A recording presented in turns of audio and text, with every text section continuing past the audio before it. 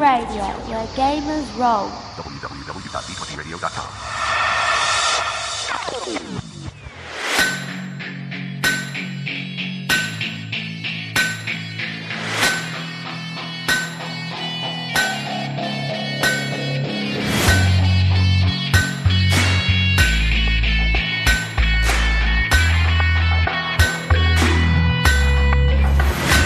Welcome to The Forge. Hello, Gaming Nation, and welcome to The Forge, a Genesis RPG podcast covering everything that you need to know about the latest and greatest from Fantasy Flight Games' all-new Genesis Foundry, and of course, the Genesis role-playing game. I'm your host, GM Hurley, and we've broken our promise of once-a-month episodes to bring you our next episode much sooner, because there is far too much happening in the world of Genesis Foundry. But I'm not going to talk at you for the entire episode. Instead, I'm going to talk at this guy, GM Chris. How's it going? Fantastic, man. I'm excited. I'm pumped. I'm jazzed. I'm ripped. What other slightly onomatopoeic metaphors can I use? I don't know. I tell you what, it's been insane with the amount of stuff that's been going on. There's been controversy. There's been excitement for new settings. Not really. It's just been amazing. There's been excitement. There's been controversy from like 3 people. Yeah, I know, but still.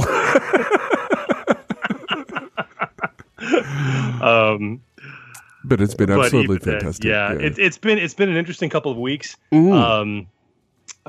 Following the announcement of the Foundry. Yep. It's so exciting, and there's so much new great stuff out there. And okay. I want to get into it because we, sir, have a show to do. Should we just get into talking about what's happening out there in Genesis Land? I think that's a very, very good idea. Let's start it off with some exciting announcements and news in a segment we like to call Stoking the Fire. Stoking the Fire. And welcome to Stoking the Fire, a segment dedicated to letting you know all there is to know about the releases from the Genesis Foundry and the Genesis roleplay game. But first, Chris, would you like to tell us about our D20 Radio podcast of the week? Absolutely. This episode, we're going to highlight some more Genesis love with another Genesis podcast. Don't Despair! Helmed by well-known community faces Scott, Rob, Bill, Anastasia, Matt, and Zach. They released their first episode last month. It's a great episode that is appropriately all about doing a good session 0 for your campaigns. So go check it out. Great show. And you guys can find this and more amazing gaming and geekery podcasts over at d20radio.com. That's for sure. It's an amazing podcast. Scott has wrangled that together quite well. He does an amazing job, and the stuff that he does in the community is just insane as well. Being one of the lead moderators for Reddit, as well as the big Genesis Facebook group. He does some amazing work. Got a lot of time for Scott. He's a good guy. Yeah, he is, and Scott and Guillaume, Bill, are like InDesign wizards. And both with some excellent products up on the Foundry. Yeah, absolutely. Absolutely. We'll hopefully at some point maybe get them on the show to talk about their stuff, that's for sure. I think maybe. All right, so and now on to some Fantasy Flight and Foundry news to begin with. Another post-Gen Con nugget from FFG, which we didn't dive into our first episode. Now, FFG also announced the next Genesis product after the expanded player's guide and the GM screen, which is Keyforge. It's so cool. And talk about cross promotion. Yeah, no kidding. So FFG is basically their bonkers successful unique deck game, which if you haven't ever tried it before, I've played it a few times with Huz, and it's really, really good. And I'm not really into card games, but the fact that you can just go out and buy just a starter and you're right to go is fantastic. So yeah, it's like it gives you the enjoyment of playing a collectible card game in terms of variation. Yep. But but they've intentionally designed it to where it is not a case of he who has the most money wins. No, that's right. So it's, I mean, somebody who's just getting started has, at least from a mechanical standpoint, has an equal chance of kicking the crap out of a seasoned player. Yeah. And that's very hard to pull off. Indeed. So fun stuff. And the one thing that I absolutely loved at Gen Con, as a side note completely, is that they had a vending machine which was just handing out decks of Keyforge packs, which I thought was nuts. But anyway, so the setting basically is a bit of a kitchen sink, sci-fi, fantasy, all sorts of things. It's due to come out on in the second quarter of 2020, and a lot of fans are quite excited. I know we certainly are here as well. So basically, the people are wondering what a setting like that would even look like. I don't know. It's insanity is what the setting is, because it's such a kitchen sink. Yeah. So it leaves one wondering. I can't wait to learn more about it and dive into it. I'm sure more articles will be coming out in the months to come. And speaking of diving into things, Huli, with a little less than 2 weeks since the Genesis Foundry has been live on DriveThruRPG, the first glut of content that was not a part of the launch has already started to come in with some exciting things. What do we got to talk about? So we've basically got the expanded archetypes, the story spanner, which SF Ratton brings us a quick and fun download of 3 new archetypes for Genesis: the Disciple, the Gymnast, and the Rascal. Besides having some amazing cover art, and it's spectacular, this 5-page product gives us 3 new archetypes and a set of alternate archetype abilities for the 4 archetypes in the core rulebook. It's free, which is amazing. So quite the bargain. It won't break the budget at all. It is. I'm interested to get. I was really fascinated by the alternate archetype abilities he had in there for the 4 archetypes that are in the core rulebook. Yep. A couple of them, I'm like, ooh, I really want to get them on the table. Well, one in particular, I'm like, is that balanced? But I'm sure he play tested, hopefully. So quite there. But one thing I know is balanced and well play tested, because I've been a part of that journey as well, as many of us have. Yep. Is a new product that came out in lickety split order from D20 Radio's own Chris Hunt, who made us all squee at the Foundry launch with his Power of the Vril Weird War Adventure. Fantastic. He quickly followed up with a mini supplement called Armor of the Vril. It offers NPCs, vehicles, Weird War upgrades, and suggestions for tank-themed encounters. So cool. It's slim, sexy, and full of punch, and it's only $1. Amazing. Yes. Very, very cool. And the one thing that I was lucky enough to get a bit of a look at as well and have fallen in love with it is from the ever prolific John Dunn, who brought us the. I can never get this right. So what's it called? Anthrochimerics. Anthrochimerics, which is basically an archetype supplement to the Foundry that came out at launch. So this one is called Hope Prep School Freshman Handbook, which is kind of like a supers school, I guess. Yes. Yes. Which is written by himself and co-writer Jennifer Harding. It's Genesis compatible player guide for the Mail Vire's popular line of Hope Prep Adventures, all about prep school for metahumans. So the coolest part of the title, it includes John and Jennifer's take on a system for metahuman abilities, as I was saying before, superpowers, adapted from the magic system presented in the core rulebook, which is something that very much interests me, having done a little bit of stuff around the Marvel sort of stuff, and I've kind of have been asked to do something like that for the Foundry, but with all the serial numbers scrubbed off. But we'll see if there's time for that. But anyway, and that title's available now, and it's only for $4.99. Definitely a bargain there.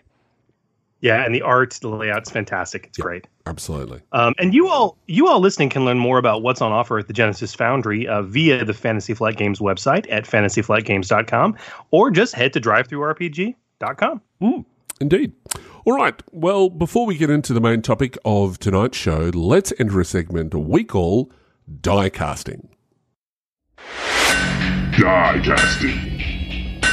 So the Forge podcast is all about bringing new creations to the table, and the Genesis RPG provides us all with a powerful set of tools to do so, existing skills and talents. The die casting segment is about closely examining individual skills and talents and how they relate to the creations you craft. Now, last episode, we discussed the skills of melee and range, but tonight we're going to shift our segment to take a look at a particular talent. Are we not? That's right. Now, this talent is quite frankly one of the most useful for players, assuming the GM is doing what they need to do when creating difficulties. It's extremely versatile, a great value for the XP spent, and a key talent that module and content creators should keep at the top of their mind when writing. And that talent is called Knack for It. Indeed. And the reason we are diving into Knack for It tonight is because of its versatility. But more importantly, in conversations that we've had with other creators and players out there who kind of cut their teeth on the Star Wars RPG, they're used to this kind of a talent, but this talent is a stark departure in many ways from the similar talents that are found in FFG's Star Wars RPG. And unfortunately, many of those players who did cut their teeth on Star Wars, they have this sort of ingrained perception about Knack for It because they're used to setback die reducing talents in Star Wars. When it's clear when you get to know this talent, the Genesis creators very obviously decided to take a very different tact. And you, as a GM or a player, and certainly as a creator, should be aware of it. Indeed. All right, Chris, so let's discuss the ins and outs of Knack for It, how it's different from some perceptions, and what that means for players, GMs, and content writers. Let's do it. So what is this talent, Hooli? What is it? What does it do? Okay, so it's a Tier 1 talent. It's found on page 73 of the Genesis core rulebook for those following on at home. What it basically does, something very, very simple. You can buy multiple times. It is a ranked talent, which means that you can, the second time you do it, it's a Tier 2, third time, Tier 3, etc., etc. So the first time is only going to be a beautiful 5 points worth of XP. And additionally, it affects one skill. And then the second time that you buy it, it affects two skills. And then the third time, another two skills, etc., etc. Now, what happens is you remove two setback die from those skills that have been applied to that talent. Which is, it's a bit of a change from Star Wars because there was a lot of talents which were appearing in different parts of the tree, which were just the same talent. It's just remove one setback die, and a lot of the time there'll be, and it does something else that's kind of cool as well. Yeah, and I think that's a clear distinction for Knack for It because unlike Star Wars, multiple ranks in Knack for It, like if I select a skill like Streetwise, okay, for Knack for It, and I get another rank, as Hooli said, it doesn't. More ranks do not allow me to reduce more setback die. Instead, as you said, each extra rank allows you to select two additional skills to apply that existing two setback dice reduction to. And so, and let's put this in perspective as well, because as well as I do from Star Wars RPG, that if I had a setback reducing talent that might appear 3 times in a tree, it would be scattered in quite a few places. And if I happen to get all 3 ranks, man, I could reduce up to 3 setback dice for that particular skill, right? But in this one, because of the way talents are handled in Genesis, and we have the pyramid, if you take a Tier 1 and a Tier 2 for 15 XP worth of talents, that's two ranks of Knack for It, you get to ignore 2 setback dice on 3 completely different skills. Right. And that is a very different mechanic and honestly return on income investment from an XP standpoint for characters. ultimately, it also means that since you'll max out at 5 ranks of this, you can only ever take 5 ranks, obviously. That you if you were crazy enough to do it, you could maximize this talent by applying it to 9 skills, and that's insane. Yep. Now the one catch though is that you can't apply it to combat skills, and you can't apply it to magic skills, which is really, really important for game balance, I think. And they've certainly chosen well by limiting it with those. And it does mean that there may be other talents later on down the track that do affect that. And I know that there are some with regards to magic, but they're very, very specific what they do and under what circumstances that they work. Because messing around with those two, that can definitely break the balance of the game. It absolutely can. It absolutely can. And this really also highlights the difference between Genesis and Star Wars. We've talked about it lightly, but the very in the Star Wars RPG, they're all the varied specializations are littered with individual talents like this, right? And they all have different names, and each one is ranked, and each one lets you focus on a specific skill, or maybe occasionally 2 skills, right? And each rank in those talents would let you increase the number of setback dice you could ignore. But NAC4, it's different. It's got this generic focus, which I think is. Look, I can't, and I know that I've spoken to other people that sort of really don't like NAC4 at all, which I don't understand. Yeah. It's just like, I'm at least going to take that with any character at the start. If I've got 5 XP left over after character creation, it's going on NAC4, and it's going on the skill that I've really focused on. And hey, look, as somebody pointed out to me, vigilance is a great one. It's a skill. It's part of combat, but it's not a combat skill.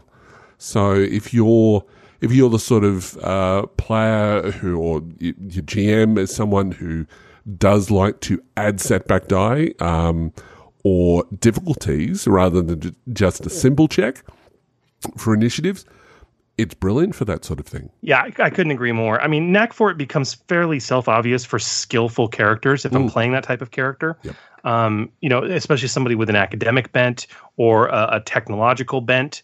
But the most under-recognized archetypes, but career types that can make advantage of this are, from a combative standpoint, you might, I'm not a skillful character. Yeah, dude. Vigilance and cool, okay? Okay, do it.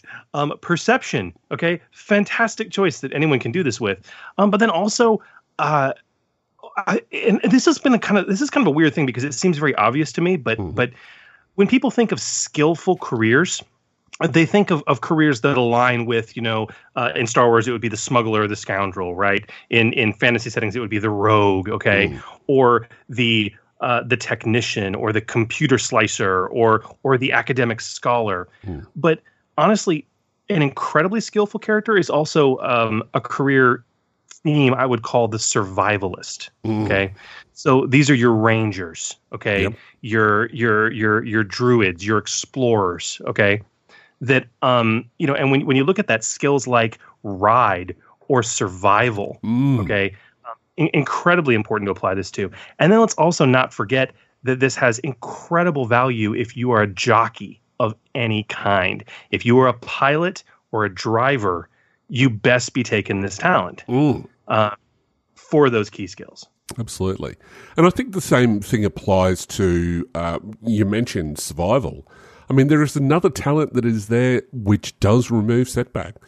It's not a ranked talent, but it is a talent that removes it. So you could end up removing, and I think it's foraging, that you can remove 3 setback die if you've got set up for survival. So, there's a lot of advantages there with combos too. Absolutely. Yeah. And, it's interesting, and I think a lot of people who don't like the talent, they're concerned because especially if you come from Star Wars, it's like, wait a minute. So it's cool that you start off by being able to ignore 2 setback dice. Mm-hmm. I mean, that's cool because that means that a beginner character with a 5 XP investiture rank in Knack for it ignores 2 setback dice on a skill, which is a much cheaper benefit, much faster than they would see in Star Wars. But I think their hesitation comes from the fact that a character with 1,000 earned XP can still never go beyond those 2 ignored setback dice for that skill in most cases, unless you have an odd talent like foraging, right?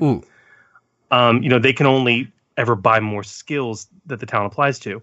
But this actually matters and is a very careful design choice, in my opinion, for a couple reasons. And it really has to do with game balance. Now, the first, I guess, is the number of setback die designed to be in a check. Now, in Star Wars, the sky was basically the limit. And it should be pointed out that this rule changed for Star Wars at around about the same time that Genesis was released. So that gives you a bit of an idea as to their FFG's mindset when it comes to that too many setback die can be way too much. Now, a bit of a caveat, though. This first point has everything to do with defense. Now, we realise that Knack for it does not apply to combat skills, but it's still worth noting that this is still a bit of a rule of thumb. Basically, try and keep your number of setback die in a check to 4. And I know we're probably going a little bit more into how to run a game, more so than we are the talent. But basically, that's when you're designing your adventures, that's what you should be looking at as well. Yes. Now, there's obviously going to be exceptions to the rule, especially when you're applying setback die for like wind and rain and cover, when it comes to perception, for example. But the aim should always be generally 4 setback die per check. And another reason is that you only get 4 setback die in 2 packs of dice from FFG. So that's something to keep in mind. The other thing which is important when it comes to this is from an actual roleplay perspective, that you've got the language there from just Knack for it that will give you that realization that your character has a specific set of skills, that they can remove that and they can say, well, I'm pretty good at this and I'm pretty well known for being good at this. And so that can sort of drive the narrative as well. Absolutely. So, okay, to really wrap this discussion up, and I think one of the real reasons I wanted to focus on it for this show is, what does this talent mean for GMs and for content creators?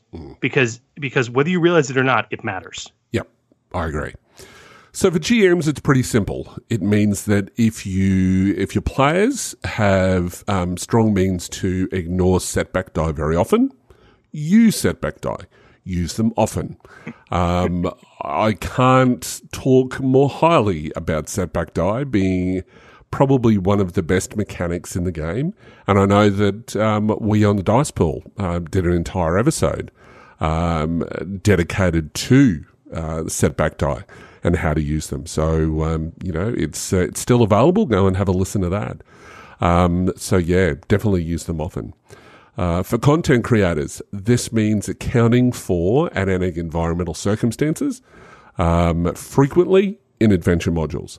So, just make sure that they're there, always there.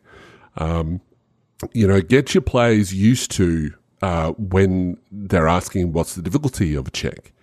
Get them used to going, are there any setback die with that?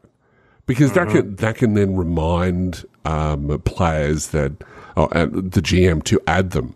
I know that I've heard stories where they have GMs have got their GM screen and they've got a little note, just a post note, which says, add setback die, just to remind them to do that. Because sometimes it can, especially if you're doing a 3-4 hour session and you do happen to forget those sorts of things, that put them in, make sure that because nothing ever happens in a vacuum when it comes down to it. There is always a reason for a setback. Absolutely. Now, on the creator's end, the real sticking point, and honestly, one of the primary reasons that I'm so hot on this topic is because of that. You mentioned this earlier that we'd come to it. That last big point in the Knack for It talent, you cannot select combat or magic skills as your skill choices for this talent, right? Right. So let's pull back the curtain and talk about why that is, because it matters in the content you create. From a game balance and a design perspective, combat skills and magic skills are used during combat encounters. Right. And ignoring setback dice in those situations on those checks, I mean, yes, environmental circumstances are going to cause setback dice, but do you know what else adds setback dice to a check in combat, Huli? Armor, cover. Exactly. And those are things that you do it is freakishly imbalanced to ignore based on a talent, especially one that only costs you 5 XP. The point, guys, is that those combat encounter mechanics are beyond well play tested, balanced, and good, so don't mess with them. Right. And how and why would you want to mess with them, and where does it come to play? Huli, it comes down, for at least for me, to custom skills. Yeah, absolutely. Now, this mechanical balance is important, so don't forget it. Creators, when you're creating and modifying new skills, if the skill is highly likely to be used as a primary skill in combat encounters, then Knack for It should not be allowed for those skills. Things like superpowers, things like alternative combat skills, such as those found in Keith Gappel's Ready Fight. Exactly. And I mean, and he's got alternative combat skills. I've seen people create alternative combat skills or additional combat skills. I was reading online, some guy basically created the equivalency of something for exotic weaponry in his campaign. Okay. It's like, okay, you need to not allow Knack for It to apply. Yep. And I can't speak for others, but I know, so like in my setting guides, and including Familiar that you'll find on the Foundry, I actually go so far, when it's appropriate, to call out, okay, hey, these are existing talents that are in the core rulebook that need to be modified slightly. And I'm working on, and I've got those sections in there. I'm working on another setting right now that involves superheroic powers, and there are 3 brand new powers skills that I've added to the skill list, and I had to make a modification noted in my campaign setting guide. Saying, hey guys, Knack for It, you can't apply Knack for It to combat skills and power skills. Okay, there's no magic in my setting, but there's powers. Yep. So you got to make that distinction and be very well aware of it. Absolutely. And probably one last point, especially when people who are designing settings or designing sort of new archetypes, that anything that has a new talent in it, don't create talents that have removed setback die unless it's under very, very specific circumstances, and as long as it's not a ranked talent. You just want to avoid that if you can. Correct. Absolutely. I mean, so far I'm only aware of the one, that foraging talent that does it. And honestly, let's be clear. It only works under specific circumstances. Yep. And it specifically calls out a very specific skill that honestly doesn't get a lot of love or use, and that's survival. That's right. So I think it's there. But anyway, we hope you guys have enjoyed this discussion. Honestly, and as time goes on, right now, if you guys have a particular skill or a particular talent that you'd like us to dig into in this segment, be sure to let us know. Email us, forgegenesis@d20radio.com, or simply head to our Facebook page at ForgeGenesis and, shoot us a message. Indeed. Post it up. We want to know. Absolutely. Well, I think we have a special guest waiting for us in the wings who I'm dying to talk to. So should we get on to that? I have been waiting to get on to that. I am so excited. Let's do it. Awesome. So let's talk to our special guest in The Furnace. The Furnace. And welcome to The Furnace, the segment where we take a deep dive into a topic concerning custom creations using the Genesis role-playing game. And for our second episode, we thought it best to dive a little bit deeper into the ins and outs of the Genesis Foundry as we talk more deeply about the process of good content creation, whether it's for the Foundry or for your games at home.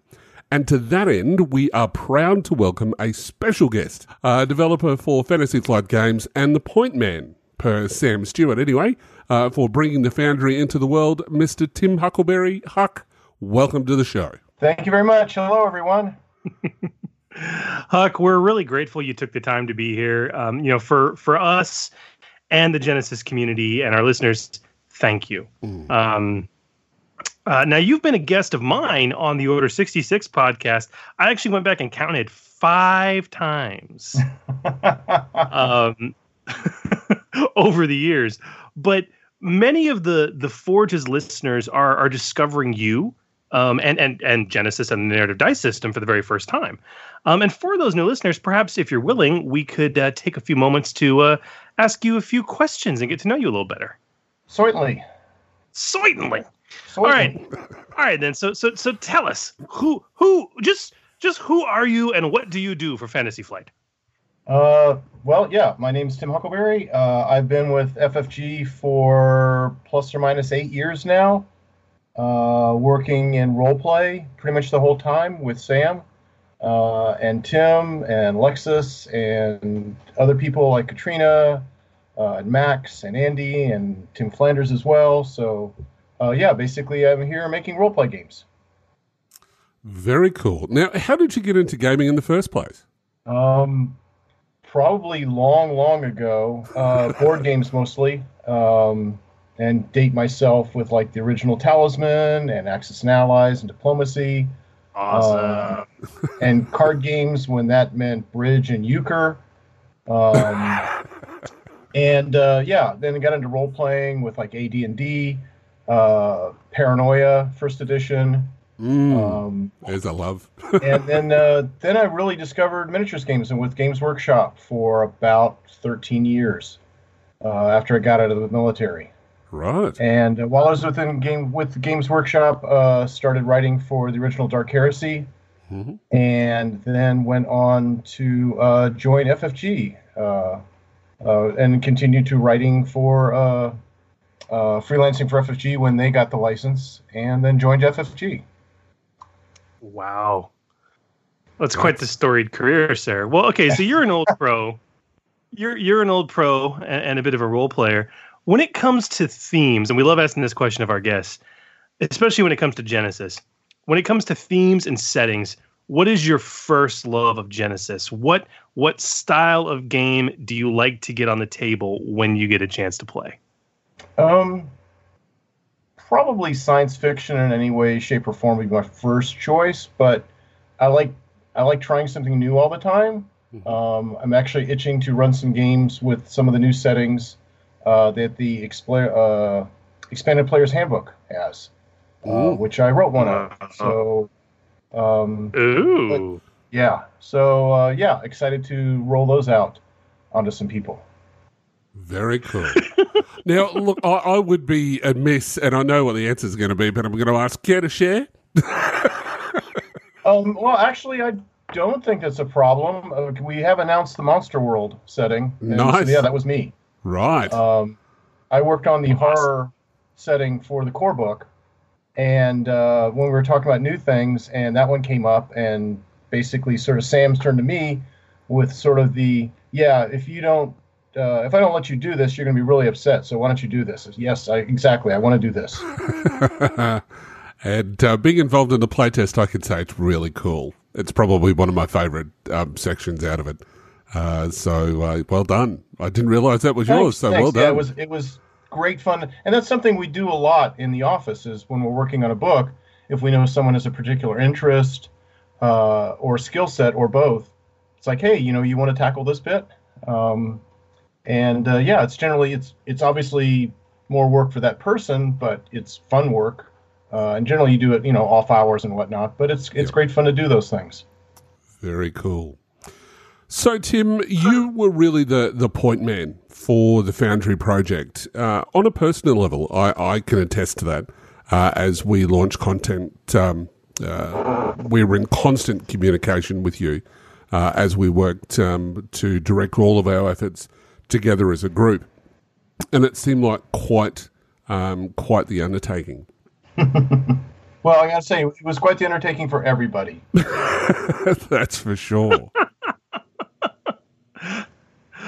Well, what can you tell us about the creation of the Foundry? I mean, was it? I know it was an undertaking for everybody, but from your end, was this the equivalent of herding cats? Well, basically, it started. I'm sure, and Sam talked about this a little bit too. This is something we've been like pushing for and trying to make happen. And Sam has been like working for it and pitching it. And then, we got the go-ahead, yeah, let's do this. And Sam was tied up a bunch of other stuff, and I had a little time. So, yeah, no, why don't you sort of, again, like you said, take the lead, which was, in a kind of way, almost like working on a book. We contacted writers. We worked with our graphic design department. We worked with our art department to put together sort of this thing that evolved up from people, all their wonderful creations people did. Our graphic design department, we worked on the graphic design template. Art department found all sorts of wonderful pieces of art for us to use for it. And it all sort of came together. Yeah, we're very happy overall with how it went. But herding cats, it was a fun way, I guess. But, yeah, I wouldn't call it onerous at all, because it's always delightful seeing what people were coming up with, the ideas they had, and then the final products they created. Yeah, absolutely. And there's some amazing products that came out in the initial offering, and certainly continue to do so with some of the stuff that we talked about earlier in the episode. Now, what was it like working for One Bookshelf or Drive-Thru RPG, as it's probably better known? And what did they bring to the table and the process? It was great. Met a lot of fun new people. And obviously, while this all was brand new for us, this was in no way new for them. So they had lots of expertise in like how to make this happen, and literally answering questions before we had them sometimes.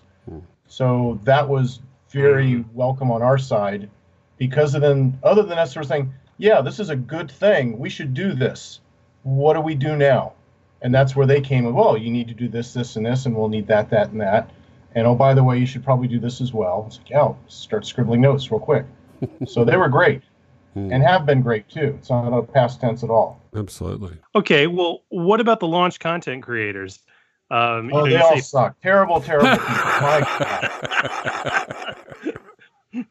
God. I remember getting the communication in the springtime, and it was like, okay, well, this is happening. I'm curious to get your take on this, because we were a pretty darn demanding bunch, peppering you pretty much nonstop with some pretty detailed questions. And it was great because, again, a lot of those are questions we hadn't thought of, especially in terms of because I know what I need to make a book for Fantasy Flight Games in terms of graphic design elements and other things, but finding out what other people need, knowing not at all what you had on your side, it was great. And it sort of forced us to rethink and go back. So, okay, yeah, we've always just sort of done it this way, but that's how we've done it. How are other people going to do this? So that was great. I mean, it kept me on my toes, but they're all great questions. And hopefully we resolved a lot of them, because at the end of the day, we wanted this to be something that we could provide people with really cool tools to make really cool products. And the resources that were provided or that are available are absolutely amazing. And that just allows people to create products which, is, in some cases on par with the direction that FFG tries to take.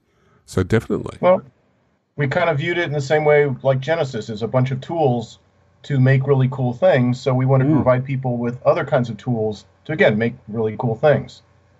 Absolutely. So tell us about the launch. Obviously, all happening at Gen Con. How were you?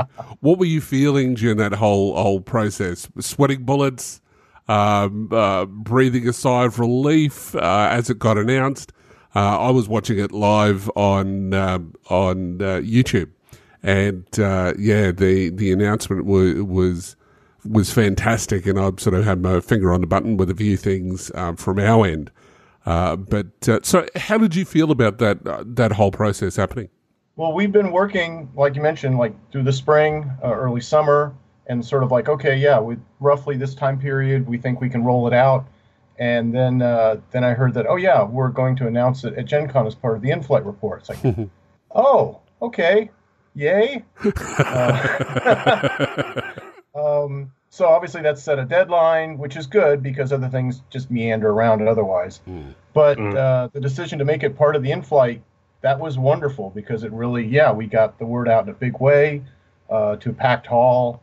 And that was wonderful. And having a lot of the creators sitting with us, cheering it on. It was a nice moment and really made the show for me and hopefully for everybody else. Have you had the chance? I know it's probably still too early to even ask. Most people are still recovering from the con. But have you had the chance to get any Foundry content on the table yet? Yeah, actually at Gen Con, Phil ran a Starcana game.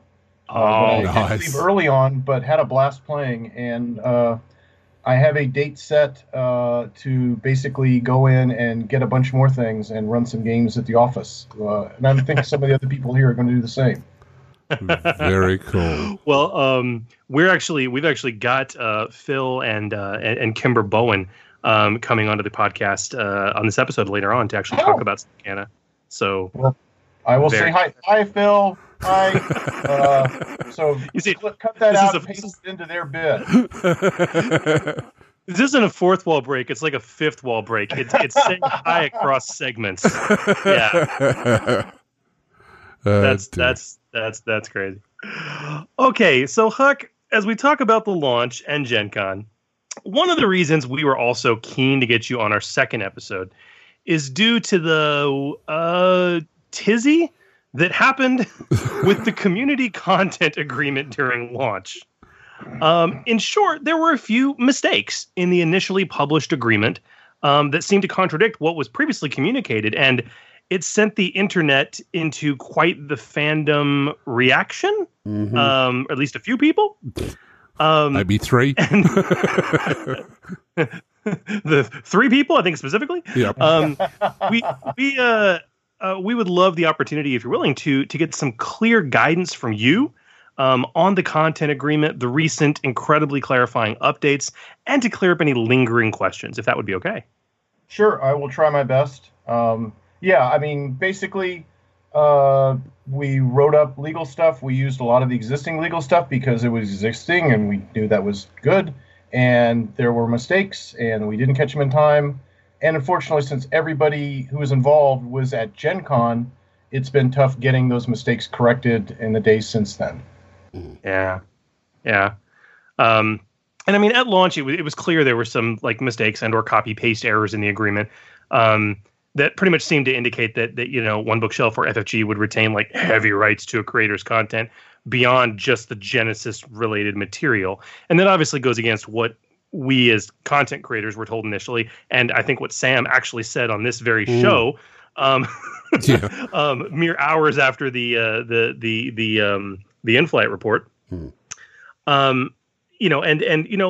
I'm impressed because within a matter of days, I mean, a first draft was updated again on DriveThruRPG, and it even went through a second revision later, which I know there's still another revision that's there waiting to come up to make things absolutely clear. But I mean, to clarify for our listeners and people that may have witnessed some of this concern online, can you clarify this updated agreement for us? I mean, for the Genesis community, can you clarify how content rights work for our submitted materials? What do we creators retain the rights to? What don't we retain the rights to? Well, first off, if you create something like a new IP, it's your IP. I mean, that's straight up. But I think Sam covered this as well. So basically, I'm just going to reiterate almost what Sam said, because that's really what should have been in the legal document. But it's your IP. I mean, yeah, there are certain things like whatever you create for the Genesis Foundry can only be on the Genesis Foundry. You can't turn around and shop it around anywhere else.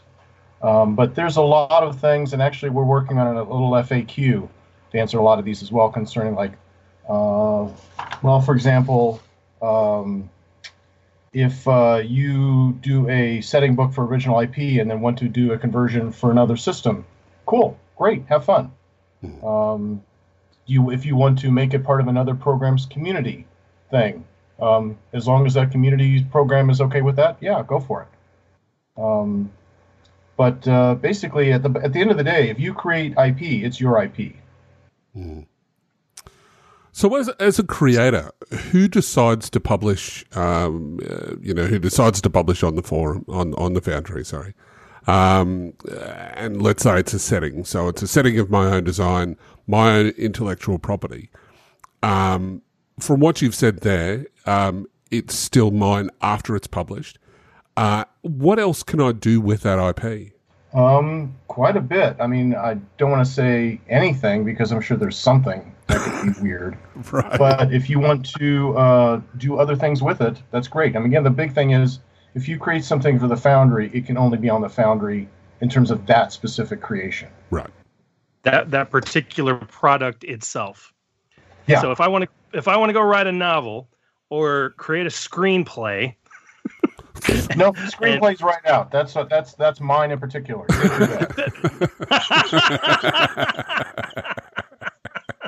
It does depend what streaming service you're going to put it on, though. Right. So yes, we retain the rights to our IP. We can do anything we want to, but the individual product that we have chosen to publish on the Foundry belongs on the Foundry. Yeah, and again, the revised legal document that will go up will go into tight legalese about all this. Absolutely. Excellent. And if a related question that kind of came up, and maybe you can answer this, maybe you can't, maybe you can just refer us to the document, but what protects my product from being used elsewhere? I mean, as an example, I create a setting, and then somebody, without my permission, decides to create a module for it and maybe publish it on the Foundry. You should probably do something about that yourself. It sounds kind of flippant, but it is your IP, so you have to protect it. And thank you for that. Yeah, and I mean that is something which is quite clear in my opinion, anyway, in the documentation that's been provided. The onus is up to you to protect your own stuff. Yeah, I mean we have to protect our stuff, so you got your stuff, you got to protect your stuff. Well, I think that that pretty much clears all of that up. To be honest, again, I mean, it was great that all this happened at Gen Con, but at the same time, literally everybody who's neck deep into it was at Gen Con. Yeah. So it was awfully tough to try to quickly fix things. But bear with us. Hopefully, maybe even by the time you listen to this, it's all been corrected. Absolutely. Cool. All right. Because at the end of the day, we want to. I mean, we did this program to allow people to do great stuff. And we don't want to get in the way or have anybody feel that that we're somehow taking their stuff away from them. Yeah, and that's not the point of it at all. Absolutely. So now that that's all clarified, we'd really like to dig into the process of content creation with you, if that's okay, and Sure. leverage your knowledge and expertise for the listeners. Now, whether someone is looking to publish on the Foundry or simply craft some best-in-class content for their own table to get that wow factor, we'd love to dive into some advice and potential resources for content creators that you can provide us. Is that okay? Sure. Yeah. Awesome. So we mentioned this earlier briefly and kind of danced around it, but let's talk about it directly because this is something else we've only ever talked about briefly, and I'm shocked by what's been provided. But there are numerous resources that FFG has provided for us creators. Templates, guidelines, font packages, art packs.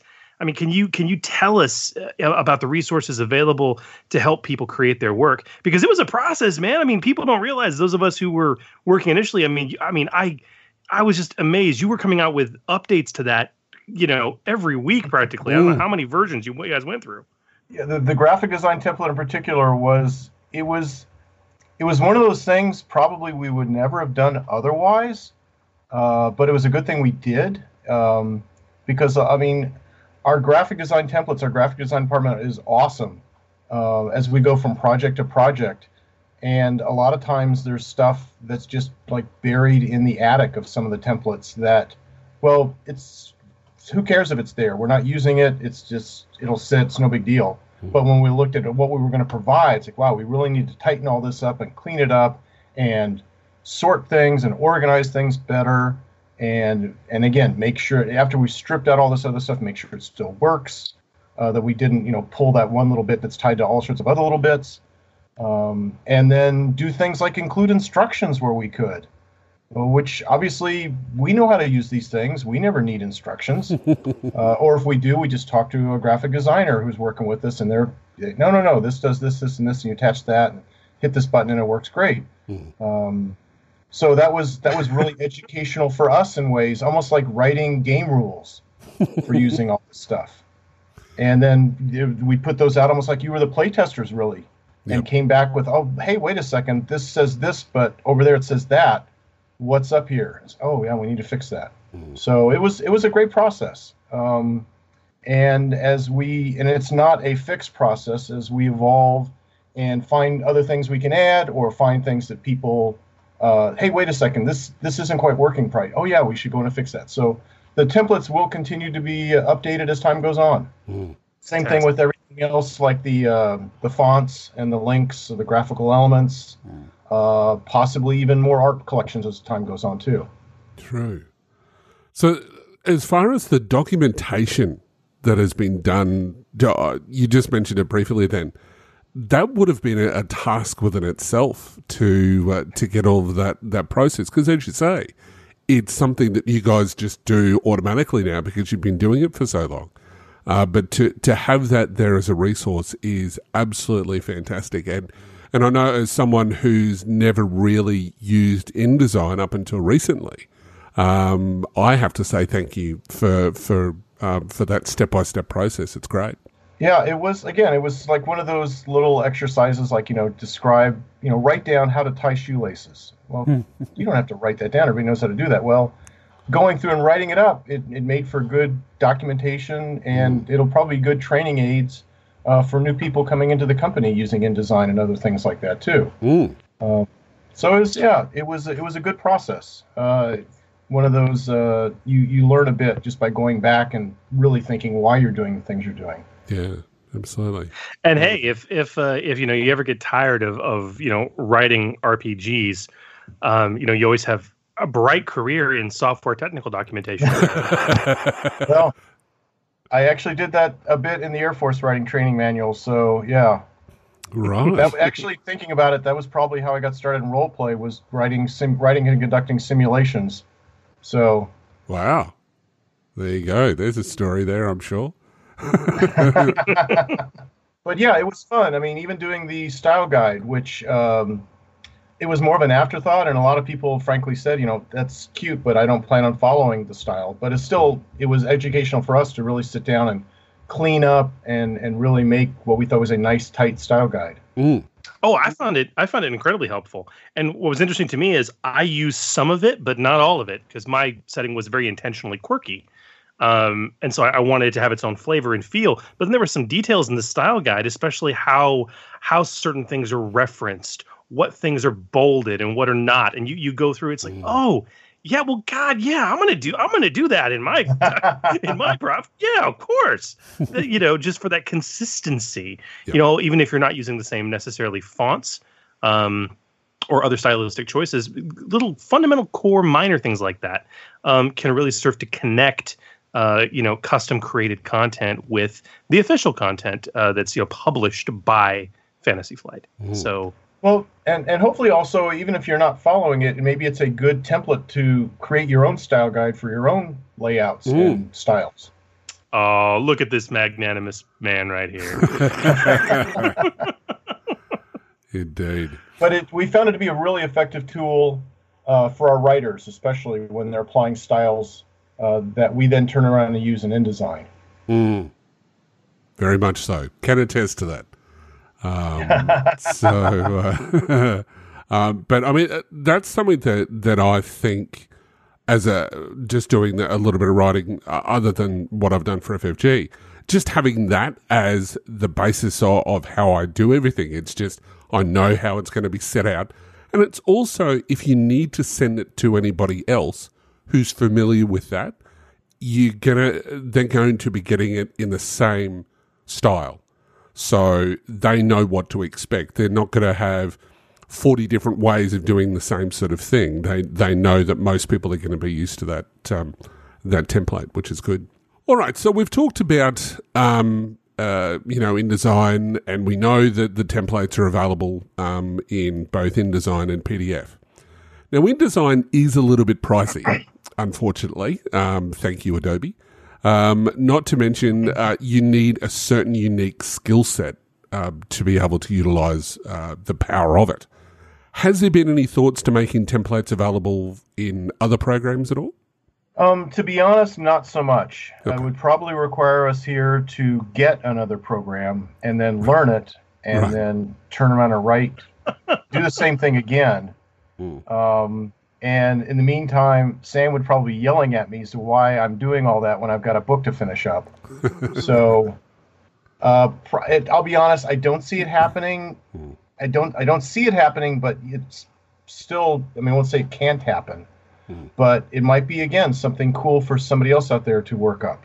Well, surprisingly enough, I can attest to Scott Zumwalt from Don't Despair, who has done exactly that for, I can't remember the name of the program, but it is a free piece of software that he's stepped through that process. So, he's a bit of a whiz when it comes to InDesign, and, he's obviously, in his spare time, decided he wants to do another one. So well done, Scott, for that. It's great. I think that's wonderful. And I think I saw somewhere that someone had actually gone through a template and said, well, this is all well and good, but here's how it could be better. It's like, that's fantastic. Just because that's how we did stuff does not mean it's the best way or the way everybody has to do it. So I thought that was a wonderful, basically, here's what it is, but let's really make it a lot better, folks. That was great, and probably maybe some of those elements will include in another version of the template too. You know what I miss? You know what I miss? You know what kind of chaps my hide, really makes me upset? I really wish we had more dedication and engagement from our fan community, don't you? Having said all that, though, I love InDesign, and if I can make it work, it's not that tricky. There's tons of stuff to teach you how to use it. For me, I would say it's not the program. It's just you're going to need, frankly, probably a really good computer to put it on. True. We've got really nice ones. The company, gives us really good tools to work with. But I can't. I would have a tough time working with it maybe at home. But I have a really low-end computer at home too. So yeah. The hardest part, I think, with InDesign is because it's Adobe, and Adobe wants to literally charge you an arm and a leg for it. Just as a side note for anyone, and I don't think I'm telling any stories out of school here, that for anyone who is wanting to use Adobe InDesign and doesn't want to pay the exorbitant price point, you can get a student version. So if you are a student, or if you have a student in your household, like a 16-year-old or 15-year-old, you can actually set it up to have a lower price point.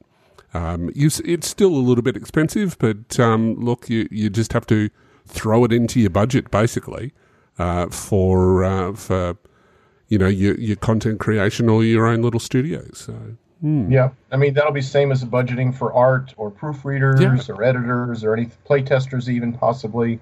So that's just something to factor into the creation. Exactly. Yeah. And there's a whole heap of other programs as well. You get the full version of Acrobat, you get Audition.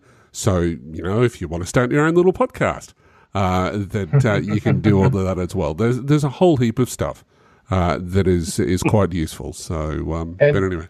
Again, I got to say, InDesign is really fun to work with. I do love it. And I'm in no way I learned this all at FFG. Yeah. So I really do enjoy it. And I use it like at work for all sorts of other things that probably in the past I would have just done in Word or something. Yeah. Mm. So we've been talking about this, and this is really good technical crunchy stuff. But I mean, Huck, you're a guy who's been writing for the RPG industry for a very, very long time. And just through this process, with us content creators, you've been reviewing our work, you've been dealing with us, and I think you're in a very strong and maybe even unique position to give a set of advice. And I mean, to that end, Greenfield, man, what advice do you have for content creators and aspiring content creators out there? No, that's a good question. I think for especially doing things for the program, do something, obviously, and this may go without saying, do something that you're actually enthusiastic about doing, whatever it is. Make something that is, if it's your little pet project or whatever, have fun doing it. Be enthusiastic about it. Make it a creation that, like, look back and say, yeah, I'm really happy I did this, as opposed to just sort of like, well, one of these days maybe I'll do this. But yeah, go to it. Make something that's a lot of fun. First off, I mean, if you're not having fun doing it, probably you shouldn't be. So make something that's you're really going to enjoy a lot. Having said that, though, yeah, bounce the ideas off other people. See what people are wanting. See what people are asking. Boy, it'd be cool if this existed. And maybe look at something like that, too. Those would be right off the bat. I mean, again, these may be blindingly obvious to everybody out there.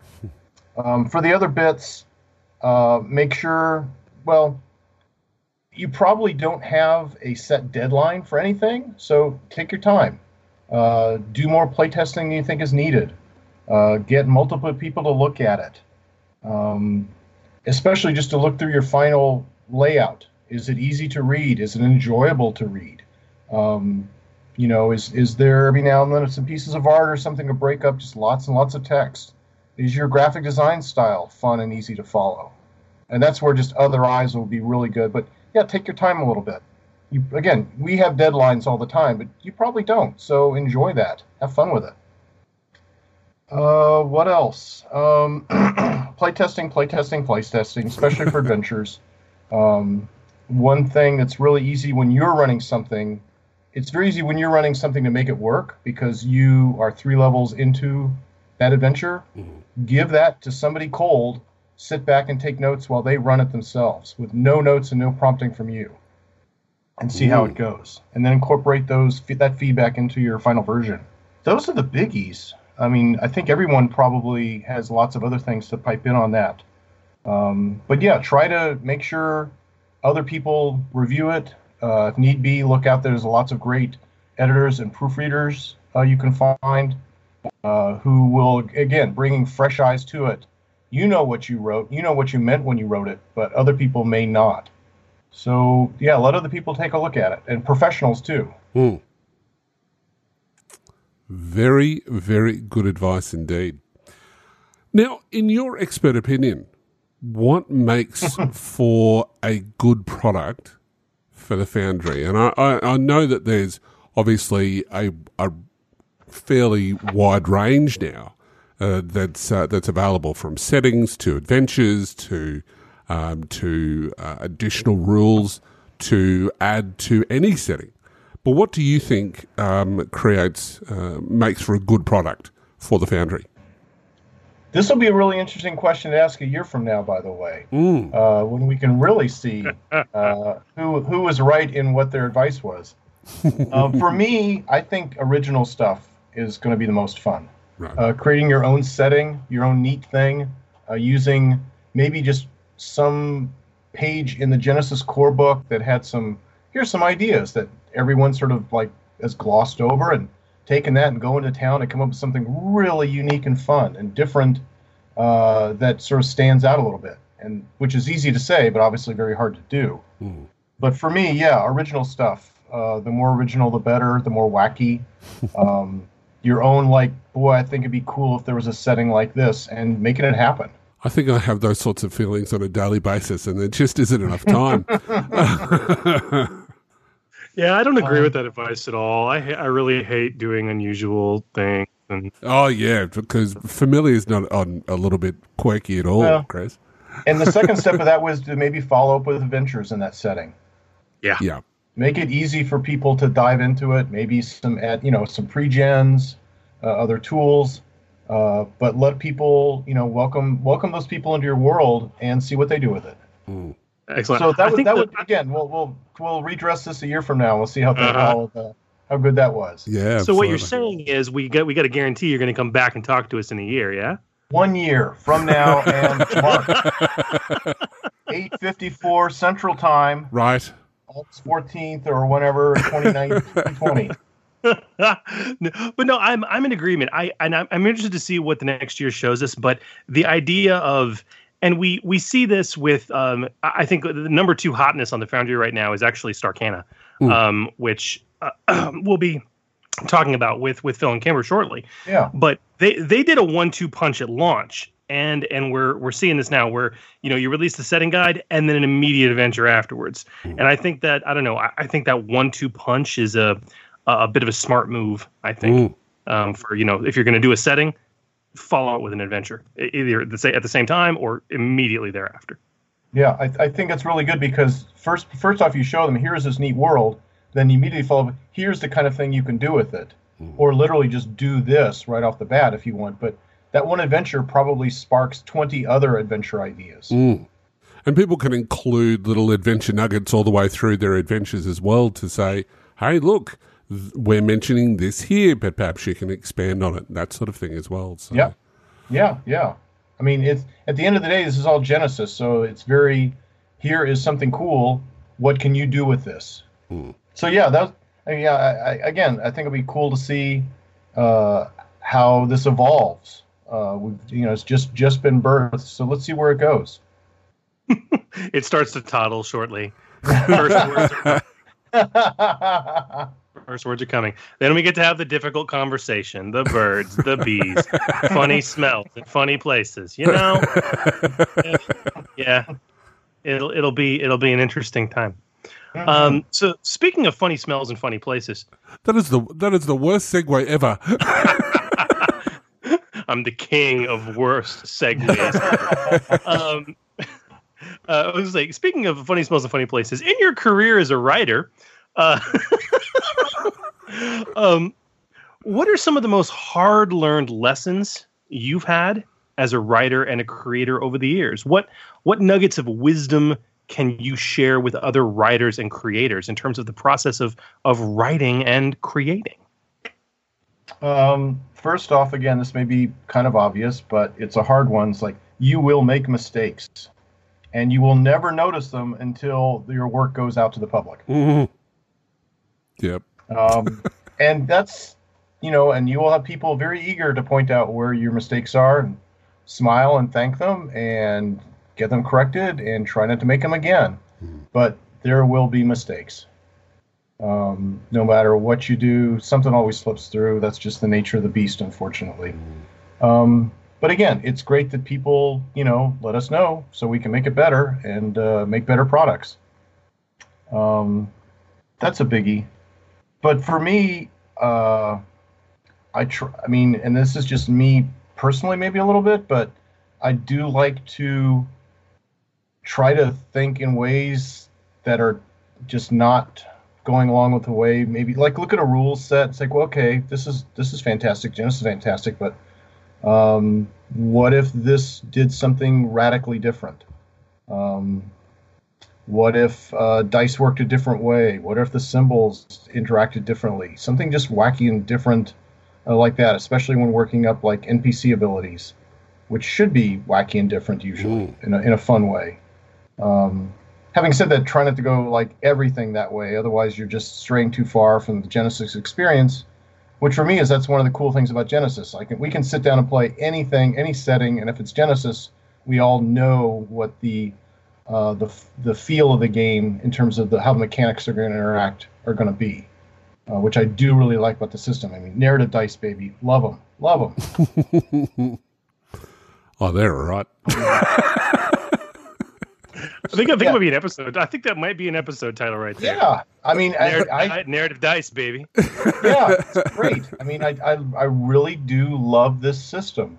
It allows every dice roll to be something interesting, and drive the plot in maybe even a way that no one expected. Mm-hmm. But yeah, I guess, and just one other bit in terms of like when you're creating things. Look in the core book. Look in the player's guide when that comes out. There's a lot of fantastic advice for doing almost everything you can think of as a GM in terms of creating new things. And you don't have to follow those slavishly, but at least look at them and see what works for you, see what doesn't. But trust me, there'll be good stuff in both of those books and all the others too. But especially those two in terms of like really useful tools that, again, you may decide, this doesn't quite work for me, but it sparks another great idea. I'll do this instead. And that'll work even better. Very good. Very, very good advice.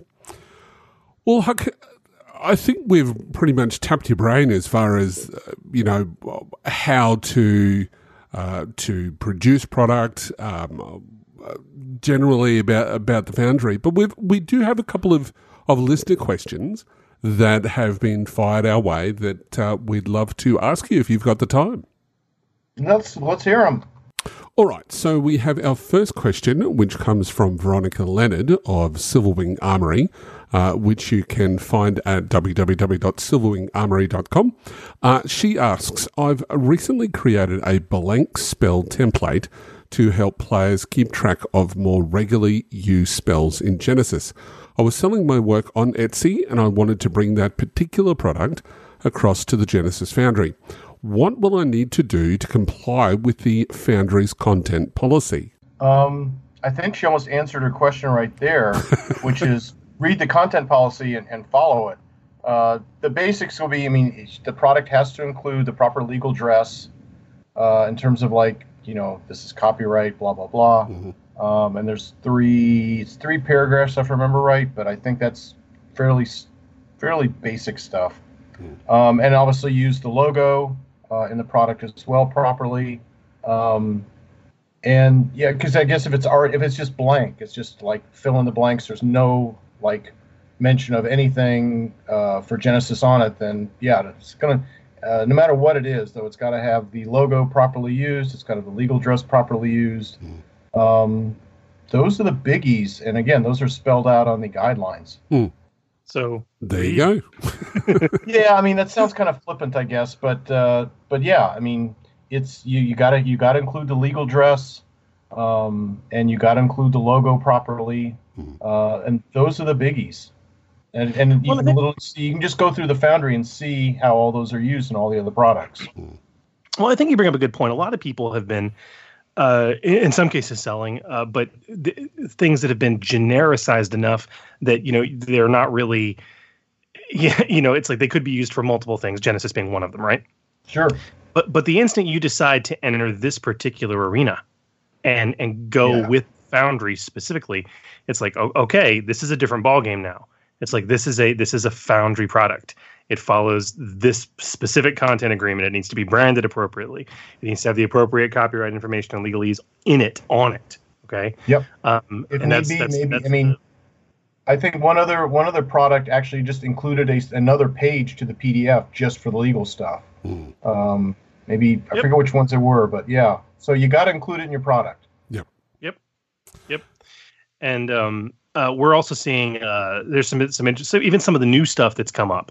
One of the more recent things I know we'll talk about in a future episode that we actually mentioned. We actually mentioned in the announcements coming up. But it's one of those setting guides that's been published for numerous different types of settings.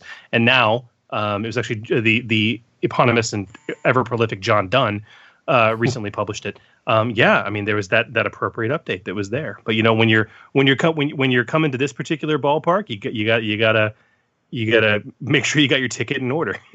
Yeah. The rules are there. Just follow them, and welcome aboard. Yeah. I think the big thing to take away is something that we mentioned earlier, was that if she is putting her work on the Foundry, she has to realize that that's where it will have to stay. so it can't be sold anywhere else. Is that correct? Where if that particular item, yeah, basically she can't just like remove the Foundry stuff and sell it somewhere else, because that would be the work. Yep, absolutely. Now again, if she's sort of doing this thing for other programs, that's different. Like she does a variation for it for another RPG, that's a different product. Yep, absolutely. Very good. Well, hopefully that answers your question, Veronica. And Chris, we have another one as well. Yeah, this was an interesting one from Theo Fattel. He had a question. He said, I have a setting I'm developing for Foundry, but I would like some guidance about using NPCs, both stats and names from other settings/books. Specifically, the content guidelines say small rules entries and item profiles, especially for presenting NPC profiles, are permissible. If I wanted to include the stats of a bar guest or a Marriott, for example, in a module that is not specifically set in Terranoth, is that okay? Or would I need to come up with my own scary undead wolf beastie or tentacled water horror along with a set of stat blocks that are inspired by the originals? Essentially, are adversaries from official FFG products considered IP and therefore not available to be included in Foundry products? I would say in that case, first off, you should definitely use those names you gave them, because spot on. I would say it would first off, I would highly encourage him to create his own creatures. I think that's the best solution, maybe not the easiest, but in terms of adding more new content for his product, that's, for me as a customer, that's what I want to see. If I've already got the Realms of Terranoth, I don't want to see those again. Give me something new. Again, I just paid $5 for your setting, and you got reprinted material in here. What the hell, man? Yeah, I would say probably in those cases, just say, as per page umpty-ump of Realms of Terranoth. If you really want to include those exactly as they are, it's probably not a great need to reprint those. But usually for the small bits, is like, say, if you were doing an entire new set of talents and wanted to include a few existing talents in those just to reprint those as well, yeah, that's cool. But again, come up with new stuff. I mean, that's kind of the fun part of doing all this. Again, sometimes it's a little bit more work, but if you're already creating a whole new setting, create new monsters for it. Make it really yours. Indeed. And I'm sure one thing I do think is interesting, we're seeing people posting on forums saying, hey, I'm working on this. It's going to be like this, sort of like, let's get some communal feedback going. So yeah, if you want to create new things, maybe just get on some forums and ask, hey, I want to do my own Marriott. What are some suggestions? Here's my setting. What would be a different way of doing, tentacled water beastie? Because I'm sure there's going to be really cool things that would really shine in your setting much better, the way the Myriads do shine in the Terranoth setting. Good advice. Good advice. Yeah, have fun with this. I mean, this is everybody's opportunity to create and present and show off what they can do, what their creative abilities are. So, yeah, show off. You hear that? Show off. Put on your fancy dress clothes. Show off. Show off. Get crazy. Not that crazy. No. Get that crazy. We want to see the crazy. Well, there you have it. There you have it. We want to see crazy. That'll be the title of another episode. All right. Well, okay, narrative dice, baby. Huck, we know you are a very busy fellow. It's late, and you've taken your own time to come speak with us and the community tonight. Again, thank you so much for your time. It's been absolutely wonderful having you on.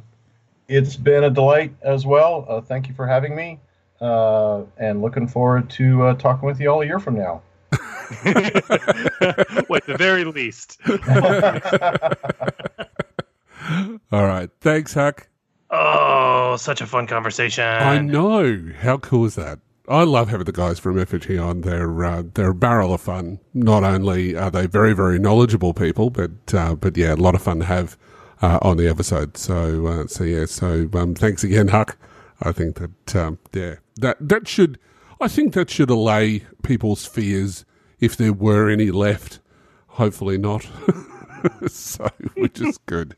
Well, there is that, but I found the discussion specifically around, writing best practices and especially Foundry content to be just gold. Absolutely. Absolute nuggets of wisdom. Yeah. So definitely. Oh gosh. And we had that sort of fifth wall break across segments that we kind of do need to get to, because Huli, I think we have this segment where we bring on like content creators to talk about the work they've created and really highlight it for us. We do, and we have a couple of special guests for that. What's the name of that segment? Breaking the Mold. That's the segment. I'm getting flashbacks, Chris. Breaking the Mold. So the Genesis Foundry is an exciting community of fan-created content for Genesis. New settings, new rules options, adventure and campaign modules, and so much more. But some creators, they go above and beyond. They subvert our expectations, and they break the mold with their work. Our Breaking the Mold segment is dedicated to showcasing an exciting offering available right now in the Genesis Foundry as we separate the pure alloy from the slag and point you to the best content out there. Now, tonight's guests are just two members of the team behind one of the most popular products on the Foundry right now. And one of these guests is a very familiar voice to listeners of the Order 66 podcast. Now, here to talk about the epic Starcana setting from Studio 404, the Forge podcast is very honoured to welcome Kimber Bowen and GM Phil Majewski. G'day, guys, and welcome to the show. Thanks. Glad to be here. Oh, and Phil, it's been so long. I know. I thought we were getting on to talk about Knights of Fate tonight. Is that not what we're doing? No. Oh, no, okay. No, not yet. Oh, all right. So, yes, your other project. Very good, sir. Very good. So, okay, let's get going. You knew the job was dangerous when you invited us on the show. Yeah. Dang it, I should have known better. The two of you in the same room, it's scary. So let's start with some introductions before we get into this. So Kimber, Phil, can you tell us a little bit about yourselves? What are your roles at Studio 404 and in the development of Starcana? Okay, well, I am I'm a mom, I'm a wife, I'm a grad student. I work professionally as a technical content developer for software manuals. You could say I have 3 full-time jobs. I started off as a hardware engineer. I went into customer service and technical support. But while I was doing that, the whole time I was writing. And one of the things that I started doing was writing documentation, because for the product I was supporting, there was none. That was not useful. Anyway, I loved it. And I started educating myself on the industry. And eventually I landed a great job working for Dell Technologies. But when Phil and Brett approached me about forming the 404, I thought it was a fantastic opportunity to take my favorite hobby of gaming and turn it into a business. And that's kind of how I got involved in the 404 and what I love doing there. My. It's a long story, right? Yes. Now, Phil, a lot of listeners to this show may very well be listeners to the Order 66 podcast, and they probably know very well who you are. But for those who may not, who are you? Well, I am Phil Majewski, as stated. I'm one of the co-hosts of the Order 66 podcast, and I am also a freelance writer for Fantasy Flight Games, and I am still having moments of amazement and imposter syndrome whenever I see that written down. It's weird, isn't it? Yeah. It's really weird. I open a book, my name's in it. It's like, how in God's name did that get there? Yeah, I don't know. I don't know either. You're not that impressive. I know. You're really not. I'm quite frankly amazed you're involved with Starcana.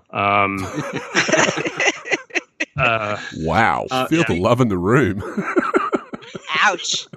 So, speaking of that, Kimber and I are 2 of the co-owners of Studio 404 Games. There are 5 of us total. In addition to us, there's Alex Newbold, Kimber's husband, Brett Bowen, and Beth Foote. I am the lead developer and creator for the Starcana campaign setting and the writer for the Starcana module, Everything New is Old. And because I have the most professional experience in the industry, I'm the primary proofreader and editor for all Studio 404 products, including Starcana. Although I did do some writing for Starcana, so I had a good time there. Cool. I'm dying to know, where did the name Studio 404 come from? Long story. It kind of goes back to a somewhat in-joke fake union that cropped up in our neck of the woods. Actually, the story is actually on our website, studio404games.com, where a bunch of us got known as Power Gamers. So they, as a joke, a bunch of our friends all got together and started referring to themselves as Power Gamers Union Local 404. Where they would these would be the people who would min-max characters, min-max systems, find the ultimate combination. Eventually, they decided to start doing it for the benefit of others. We've got a lot of LARPs in our area, and even some other game writers as well. And also, these are folks that I tapped into whenever I was doing playtesting for Fantasy Flight Games. These are people who are experts at looking at a system, finding the combinations, and breaking it and saying, y'all need to fix this because this is a broken combo. So that's where the whole 404 thing came from. As far as where the whole Studio 404 came from, we were having a discussion back when we were first forming the company, trying to figure out what we'd call ourselves. And the idea came up to offer a top shelf gaming experience for the discerning and busy modern gamer. And we thought about all kinds of things. We wanted to be a studio. We always wanted to put we had a joke that we wanted to put 404 in there because of its lineage and kind of importance to us. And we kind of went along the lines of Studio 54. Where it was the happening place to be back when it was open, only the elite were there, the best folks were there. So we kind of put all those things together, and that's where the name Studio 404 Games came up. Very cool. So, Phil and Kimber, what is your first love of Genesis? What do you like to get on the table when you guys play? I'll start with you, Phil. Well, the first love of Genesis is when I got an email from Fantasy Flight Games saying they wanted me on the beta test. Other than that, I still get to play Fallout Genesis, which is the updated version of the Star Wars hack that I wrote that kind of kicked this whole thing off in the first place. I'm actually running a session of that tomorrow. Nice. Ooh. So I'm really looking forward to that. So you very much are a fan of post-apocalyptic themes. Oh yes. Oh, yes. And Kimber, what about you? I love the story. So the narrative dice that Genesis presents is a fabulous device for getting that story out. I like to pitch crazy ideas to my GMs, and I love it that my GM now says, no, you don't have that skill. Or they no longer say, you can't do that. You're not built that way. They now just sort of smile at me. You're cute, kid. Sure. But let's add a few setback dice because it's really hard. Let's see how it goes. In fact, I remember a while back, I turned to Phil. I was running a Dresden Files game using Fate. Mm-hmm. And I looked at Phil and said, Fate just doesn't have the crunch it should have. I really wish there was a Star Wars system that could be a system that FFG used that could be adapted for Dresden. And that's something that I'm thinking about doing in the future. Ooh. Sort of doing something along those lines will be a lot of fun. So that's why I like Genesis, is the fact that I can tell these crazy stories that we can get together and make things happen. Very, very cool. Love it. So we are here to talk specifically about Starcana. So you guys, obviously, Studio 404 released not only the Starcana campaign setting, but also, as you mentioned earlier, I believe it was Phil, an adventure, a starting adventure as well, to be run in the setting. Mm-hmm. Now, the Starcana setting currently is number 2 in terms of the hotness within the Foundry, in terms of what's being sold. You guys have seen, the incredible success with this. I believe it's medaled now as well. You guys are at bronze, if I'm not mistaken. So, this is 115 pages of this epic space fantasy setting. It's clearly quite popular. Give us the pitch. If you had to describe Starcana to someone, how would you do it? What would you say to someone interested in buying it? Well, we got a couple things that we kind of like bashed together, so I'll give you like basically the elevator pitch version. Are you looking for a setting more space opera than Android? Something more high tech than Terranoff? Want to have your characters involved in an evolving sci-fi storyline? Starcana is the game for you. So that's my elevator pitch version. I like to describe Starcana as a sort of space-based world that has just enough fantasy to take the edge off of hard science. So it's still intriguing to the science geeks out there. You don't want to come here for hard science. You're not going to find calculations. You're not going to find, crazy, or you're not going to find hard things that could possibly happen in the real world. But what you are going to find are teleportation devices, crazy gravity bombs. You're going to find a short-lived pilot who works with a master mechanic who has lived for eons because he's a dinosaur, essentially. We're going to have it. You're looking at cosmological plot lines that slowly unfold. That's kind of what you can get in the Almacar Galaxy. That said, there's still room to grow. You can build your own planets. You can build your own stories. It's fantastic. Very cool. So what makes Starcana different from other settings that we've seen so far with the release of the stuff from Foundry, as well as the existing settings that have come out from FFG? Sure. Well, it's got a mixture of magic and technology, for one thing. Anyone who's a fan of Shadowrun, Rifts, or even Star Wars, they're going to feel right at home in the Almacar Galaxy. There's a lot of the setting out there to play in, both official and in the Foundry, that detail or support fantasy, urban fantasy, or hard sci-fi settings. And we're currently the only one out there that makes the jump into a fantastical sci-fi future. Very cool. There are a lot of big things that Phil just mentioned that are really accurate. One thing that I really like about Starcana that sets it apart, and it's a little bit more granular than all of that, is we have one race that is gender fluid, and it kind of brings an inclusive nature into our game, and that's the Granos. As master biologists and geneticists, they can alter genders pretty easily, and that happens often on their planet. So players can explore that kind of an experience through Starcana. Very cool. You mentioned obviously a specific species archetype that's in there of the Granos, and I'm actually looking at them right now. Next to the space dragons of the Dracos, and space cat. It's like a look at the cover of Twilight Imperium. Honestly, there's a space cat. You humans, shark people, space orcs, space dinosaurs, dinosaur people, bear, wolf, dog, hybrid. They're great. This is just the archetypes. So, okay, this is a 115-page campaign setting guide. What content, aside from archetypes, of course, can players and GMs expect to find in the setting guide?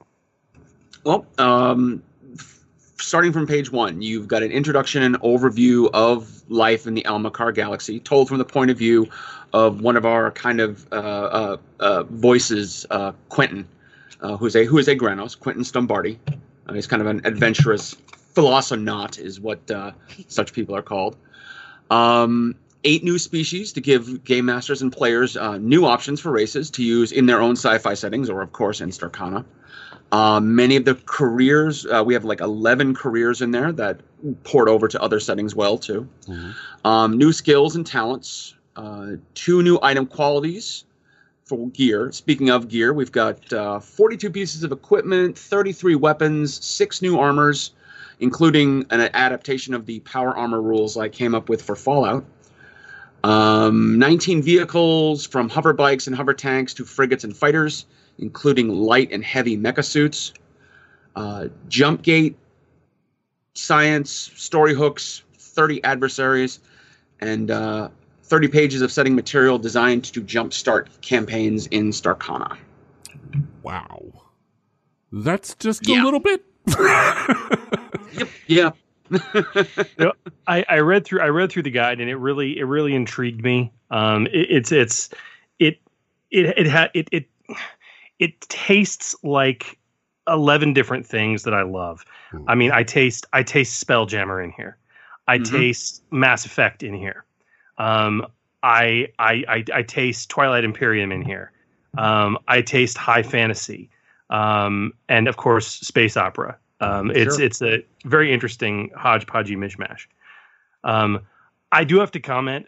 Probably my favorite part of the world building you guys did was you have divine magic users that are a part of this setting. Okay. Mm-hmm. And there's this little touch when you talk about religion, how when the various species of the Amalkar Galaxy got together, they all quickly realized, although they had different names, they all actually worshiped the same identical 5 deities. And we know these deities exist because they provide magic in terms of divine magic. But they're all absolutely horrible. Yes. All 5 of them are terrible, horrible, vile gods. It kind of makes And you ask why you want to be a follower of those gods, right? So that you don't, it's either like look, you can go to purgatory or you can, burn in fiery damnation forever if you piss us off. That's basically it. Yeah. Yep. Those are your options. Wow.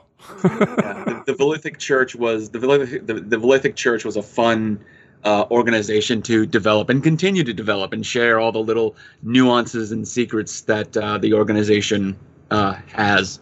Very interesting. So you might actually be kind of questioning why you would want to worship these gods. Yeah, that was my first question. Or follow them. Yeah, Part absolutely. of the church. Absolutely. Do you want to give us a little bit of a look behind the screen there with that? Or is that something that they can find out for themselves? No. There's some of it that can be some of it can be told. Sure. The people who are the paladins and the priests of the Velithic Church, the ones who actually get the power to cast miracles, is what they refer to them as. They accept the fact that by gaining the gods' attention and focusing it on themselves, they are saving everyone around them. So when they preach and proselytize on their pulpits or wherever they happen to be, they are kind of diverting the god's gaze unto them and basically in their minds saving everyone around them. The consequential benefit of this is the fact that they can actually cast miracles, call down unholy fire and erect barriers of defense, and they're pretty potent and powerful. And as far it's somewhat difficult to be an atheist in Starcana because it's like, okay, I don't believe in gods. Well, that guy over there just immolated some dude in black fire, encased that dude over there in ice, and summoned this weird shadowy thing to help attack like some rampaging monster or mecha suit or whatnot. So it's kind of hard to deny the fact that the gods exist. You're not wrong. Yeah. The thing that I loved the most was just the unique way of traveling between systems, and sort of the story around the gate system. I think that's because it's easy to fall into that sort of Star Wars mindset where you just flip a switch and you're at the next location, but to give each of the way to go between these systems to have the gates is really unique, I think. It reminds me a little bit of Babylon 5 type thing. Oh, absolutely. Absolutely. Yeah. Babylon 5 was also definitely an inspiration for a lot of the interspecies politics. Yeah. Kind of the state of the galaxy, because right now everyone's at kind of a Cold War mentality. The last war ended 15 years ago when one of the empires accidentally blew up their own world, trying to stop an invasion of their home world. Yep. So very cool. Everyone's kind of like eager and just like, okay, we've settled things down. We've kind of tempered everything. and now folks are starting to look around for expansion again, and it's an interesting time in known space. So let's talk a little bit about the development of Starcana and where all of that sort of started. You've talked to us a little bit about the history of some of the like the church, and we've just talked about the gates themselves. But what made you choose Starcana as your first offering? And can you give us a little bit of insight of the history of Starcana as a setting? Well, it was a setting that I've been developing in some form or another for the past 5 years. It was inspired by a combination of a bunch of things: an old fantasy campaign world that I created back in the 2000s, as well as influenced by a great LARP that was run by a friend of mine named Mac Brown. I really enjoyed. He had a setting where an advanced civilization rediscovered magic and had implications therein. I kind of took some themes on that and gave it my own spin, gave it my own taste. Because, that whole rediscovering magic, it's a common theme. But I just kind of like the way that it was presented, and I had some ideas, so I kind of put them all together. I was actually trying to find a setting to run Starcana in. Genesis didn't exist at the time, but once Genesis was officially announced, I'm like, oh yes, no, this is perfect. The obstacle was I was just starting to write for Fantasy Flight Games soon after Genesis hit the shelves, and with that burgeoning freelance career, my writing time was rather short and difficult to find the time to set aside for it, especially for just being for myself or my friends. Yep. So when we put together Studio 404 Games, I knew that this could be an opportunity for me to really put some miles on Starcana, get it developed, and get it to be something that we could share with everybody. And how long did that process basically take to come together? It took about 4 months. We were doing some tweaking right up until the due date, the Friday before Gen Con, and the big reveal at the Foundry. One thing that I would like to add to what Phil was talking about earlier in the 404 is that Phil's ideas were amazing, and with the fact that he wasn't working in a vacuum anymore, I think brought out more of his creativity, and we all worked together to create an even deeper world. And I think that was pretty useful in the development process. Yeah, I gave them some guidelines as far as especially some of the species stuff, like here's kind of what I want, and the rest of the writers, Kimber included, they came back with some pretty amazing stuff, and it was made it into the book, and I'm really, really pleased with it all. Yeah, we all worked together. We sat down at the table, and there was a lot of back and forth on, okay, well, what about this idea? Well, I don't like that, but how about this? And there was a lot of give and take, and we did really well in bringing it. I think we did really well in bringing it together, and we're all still friends, so that's a plus. I want to go on Audible on this and ask a question related to development. Talk to me about your art. I had so much fun with the art. This is something that's come up, for a lot of us creators who are working to put stuff into the Foundry. Art's expensive, and for little products like this, I mean, FFG was kind enough to give us some fundamental art packs of just some basic, sci-fi and fantasy related art pieces, which is really a handful of things. And that was nice and very kind of them. But you guys have some pretty excellent art in this book. Talk to us about that process. And were you able to find, free or commons art, or did you have things commissioned? How did you talk to us about the art? We did a little bit of both. Brett did a lot of work finding free art or art that we could credit and use within the book. We also went out and found a freelance artist and paid them money, and they made us, or he, I should say, his name is Duncan Eagleston. Eagleson? Eagleson is in the front of the book. Thank you.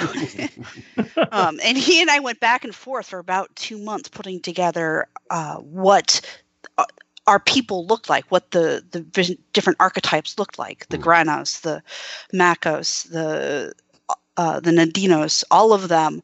We worked together with him to put together to create these amazing, unique, and original art. He actually, funny story, the jump gate is very different than what we had originally envisioned. But when we got this piece of artwork back from our artist, we stopped and looked at it and went, no, that's brilliant. That's way better than what we were thinking. Yeah, I was thinking of like all those obelisks forming an 8-sided ring. That's what I had originally wanted. And he came back with it kind of like all splayed out in a star-like Stonehenge formation. And I'm like, that's not what I wanted at all. But oh my God, can I do stuff with that? So yeah, we invested a little bit in this of our own money to make a really neat product. Visually pleasing, I should say. It's very, very cool. I'm interested to know as far as the process goes, because there's obviously going to be a number of people that have got small settings that they'd like to develop, but they've developed it as a group. How did you sort of manage that process? Oh, I guess I'll ask the question for Phil. Because you're the CEO, I guess, of 404. So how was that process for you? Yeah. Well, I mean, as far as like the development, the testing, and that sort of thing, or what? Just as far as the development goes, how did you manage that process? Difficultly. It was, we all would kind of get together every 2 weeks and just kind of say, okay, who's working on what? And we had a Google Drive up and we were sharing documents of what we were working on and making edits and making changes, kind of reviewing it. So it was 4 solid months of work and revision. And we kind of broke it down. Like, okay, what's section 1? Section 1 is this section about Quentin's guide to everything. What's life like in this galaxy. One for character creation, one for this, one for that, and we kind of just broke it down and divvied up the writing. A lot of it is mine, but a lot of it was contributed by everyone else too. And it was kind of tricky to manage it all between our actual real life jobs. And still doing stuff that's fun, because, Yeah. Yep. Yeah. I would say that we had just enough time to do this book. So there wasn't a lot of free time in the past 4 months. No. Okay, so when we talk about development, though, I mean, as we know, we can snip time here and there. We can take off time. One of the hardest aspects of development, and I guess one of the last development-related questions I'm curious to ask you guys, and this will key into actually our next episode's topic, is Hulu, you mentioned it very briefly with Phil earlier as well. Talk to me about playtesting. You guys have a pretty heavy laundry list of playtesters in your credits.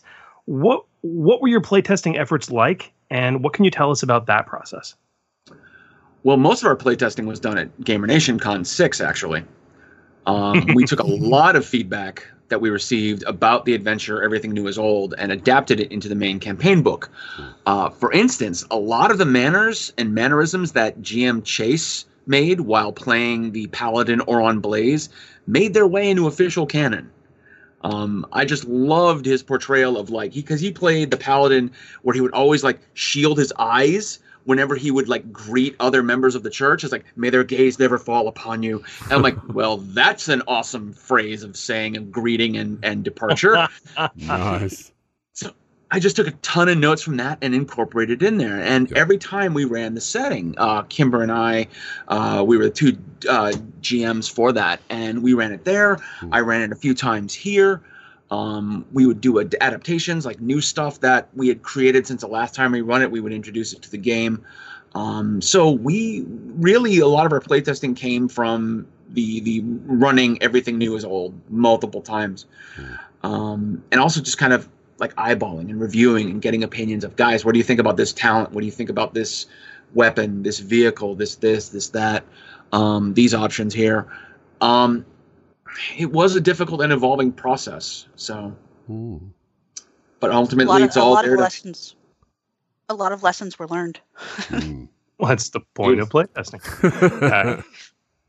But it's interesting to hear that you use conventions or in one in particular to really do a lot of work. I find that to be an excellent, and we'll talk about this, but to be an excellent avenue for playtest. Very interesting. Very interesting. Yeah, we have plans to do more playtesting at Gamer Nation Con in 2020 also. So keep your eyes out. There's a bit of a plug. All right. So, can you give us a little bit of a glimpse of something exciting that's in the product that we haven't spoken about already, just to whet our appetite to get our listeners to really look and buy a copy if they haven't already? Sure. Kimber, did you want to take this one? Sure. So I can just flat out read an excerpt from the opening chapter. This section is called A Kind of Magic. It is important to note that this chapter was written from an in-universe perspective, with the author addressing the reader as if they were venturing out into the galaxy. So here we go. The strangest thing happened within the few past years. Suddenly, people started using powers that look like Neolithic miracles. There's really no other way to describe it. People tap into this oddball energy and use it to make themselves stronger, more charming, and protect themselves from harm. From thin air, they create ice, fire, lightning, energy, even physical stuff like tools or weapons. It's pretty crazy. In the past, only the church could pull off tricks like this. But now, regular folks tap and manipulate the same godlike powers, or at least one similar enough. In an effort to understand this new power, researchers, scientists, and scholars coined a new term for this energy. They call it Starkana. Practitioners of Starkana are referred to as Starkanists. Sorry. Starkanists. And they vary in terms of power and technique. Some use Starkana only after extensive study, practice, and focus, while others have a more instinctual method of implementation. The church refuses to cooperate with the researchers to confirm if the Neolithic powers tap into Starkana. For the most part, the church maintains that they are watching for the significance of this development. Whatever that means. That's a lot of foreshadowing. Right? As a bonus teaser, Everything New is Old not only introduces the Starkana setting, so if folks are interested in it, that's a great way to just kind of dive in and see, hey, is this fun for me? And before you go out and buy the setting book. But Everything New is Old also introduces a major threat to the denizens of known space called the Bethal Host. They'll be making their presence known in greater detail and in greater numbers in a future adventure. Cool. That's not ominous. No, not at all. All right, guys. So as we close up our discussion here, quickly, do you guys have any suggestions for anyone wanting to write for the Foundry or develop their own content? Any hard-learned lessons or tips and tricks that you can relate from your experiences? Well, from my perspective, personally, the quality of your product is going to directly correlate with its success. You are your own editor. You are quality control, the art department, the layout team. You're the proofreader, or you find someone to do it for you. FFG isn't going to do any of that for you. If you're good at adventure writing, write one or two adventures, get your feet wet, get used to the system and the methodology of the process of putting your stuff up on the Foundry. When you write that adventure, make sure you describe the scene for every encounter you have. Set the tone. Give instructions for what your adversaries are going to do at the start of the encounter, as well as any important actions they take later on. Actually, Chris, you and I did a great episode of the Order 66 podcast on this for writing adventures for a convention. We did. That was a good guide. A solid 4-hour adventure is a great initial offering for the Foundry. So and for those wanting to know, that is episode 113 of the Order 66 podcast, Pros and Cons. Now, Kimber, you had some of your own, right? Yeah, I did. So Brett and I were talking about this last night, and we boil it down to 4 basic steps. We call them the 4 Ps: practice, playtest, proofread, and prettify. Ooh. So practice. Writing is an art and a skill. The more you write, the more you improve. Writing, you always want to write, even if you're not going to let anybody read it. Educate yourself on how to write. Go out to the web, take some courses on writing. Practice your grammar. There are websites out there that can help you do that. Check out Keith Cappell's Adventure Writing Academy. That's a really great place. Brett's in that course right now. He loves it.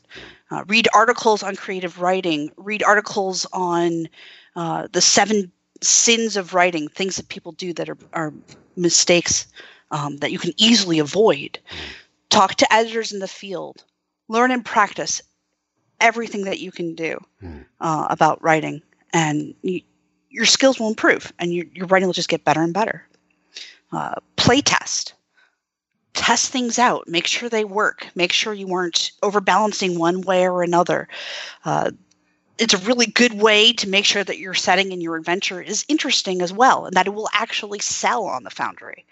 The more people see it, the more you know it's going to be good.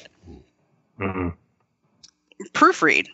One big thing I have learned in the industry of writing is that it is very difficult to proofread your own work. I know I can't do it. Personally, it's just impossible. So I recommend finding someone to read your work, someone who can provide honest and constructive feedback.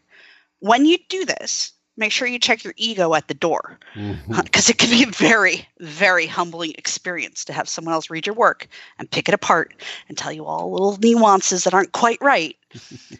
And because we pour our lives into this is our hearts, it's a passion. And lastly, prettify. Include art in your work. Make sure you credit that art appropriately, of course, and follow all the proper copyright laws around it, but include it. Hire an artist. Go to Fiverr, Pixabay, DriveThru, or another stock image site. Learn InDesign or some other layout tool, or make friends with someone who does know it. These books aren't just pretty words and a system. These books are visual. They are beautiful things to look at, and read. They are pieces of art. So those are the 4 tips that I would give to someone. Practice, play test, proofread, and prettify. That's fantastic advice. Well said. Very well said. That's absolutely brilliant. And that's something that people can have with them, but that's easy to remember with the 4 Ps. And they can have it on their computer screen while they're developing their manuscripts. Yeah, that's absolutely fantastic advice. Everyone pause, write it down now, to be honest with you. So, guys, what's next for the 404? We kind of touched on this earlier. As the gaming generation gets older, we have full-time jobs and families and other responsibilities that kind of weigh us down and make it hard for GMs to put together intriguing adventures, intriguing worlds, not to mention annoying scheduling issues. It is so hard to get people to the gaming table.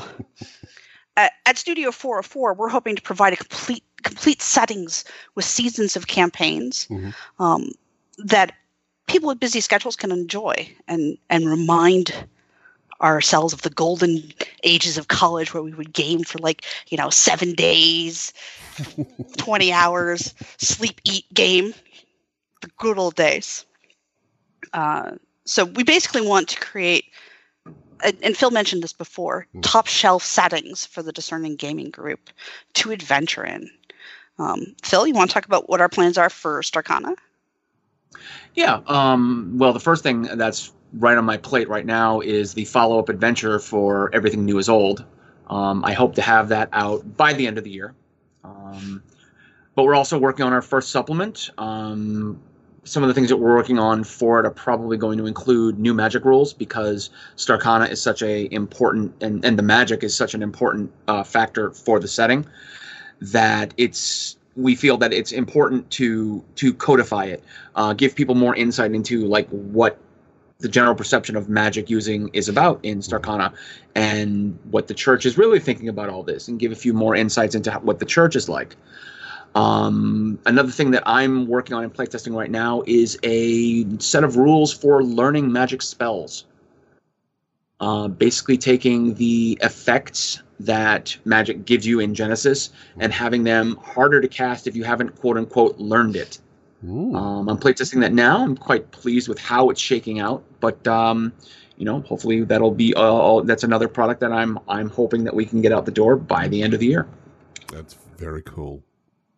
I do love your setting, Phil. It's amazing. It's you guys as a group have worked fantastically together to bring this amazing product to the Foundry, I'd just like to say thank you for doing that. It's been great. We've been very lucky. We've been very lucky. Well, I'm sure hard work had nothing to do with it. Oh no, nope, no, complete luck. No. So, what is it? 50% I can't talk. 50% perspiration. Is that what it is? Yeah. Yes. 50% luck. Yeah, that's it. No. That's good. That's good. That's it. So, as Hoolies thanked you for bringing this amazing setting to the community, I'm going to thank you for taking time to come and speak with us here on the Forge podcast. Thank you, guys. Ooh. Hey. Happy to. Thanks for having us. You're very welcome. Pleasure being here. Awesome. All right. And we look forward to the next offering from Studio 404. Thanks, guys. Thank you. I love talking to those guys. Yeah. Fantastic. Very, very Yeah, good. Phil, he's okay. Kimber, I can hear him talk all day.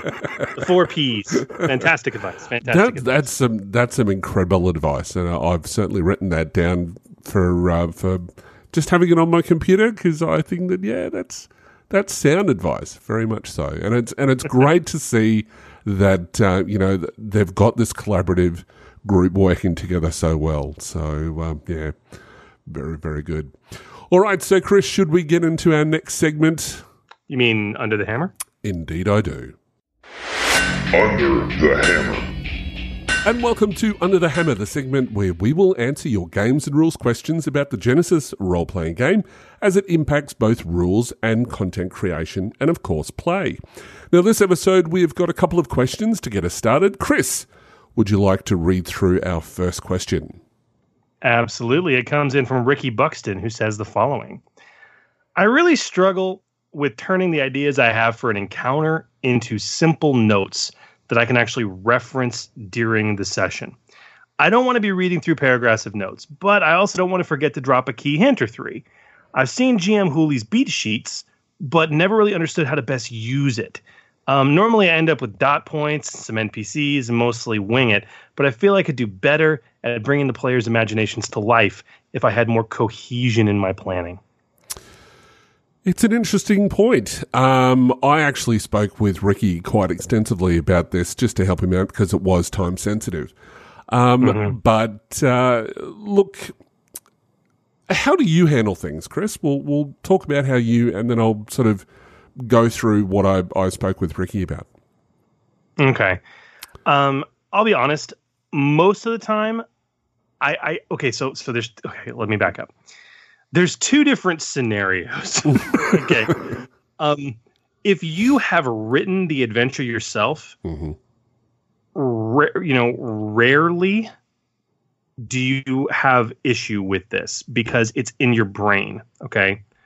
However, if you are running someone else's adventure, this becomes a major problem more often than not. Okay. Yes.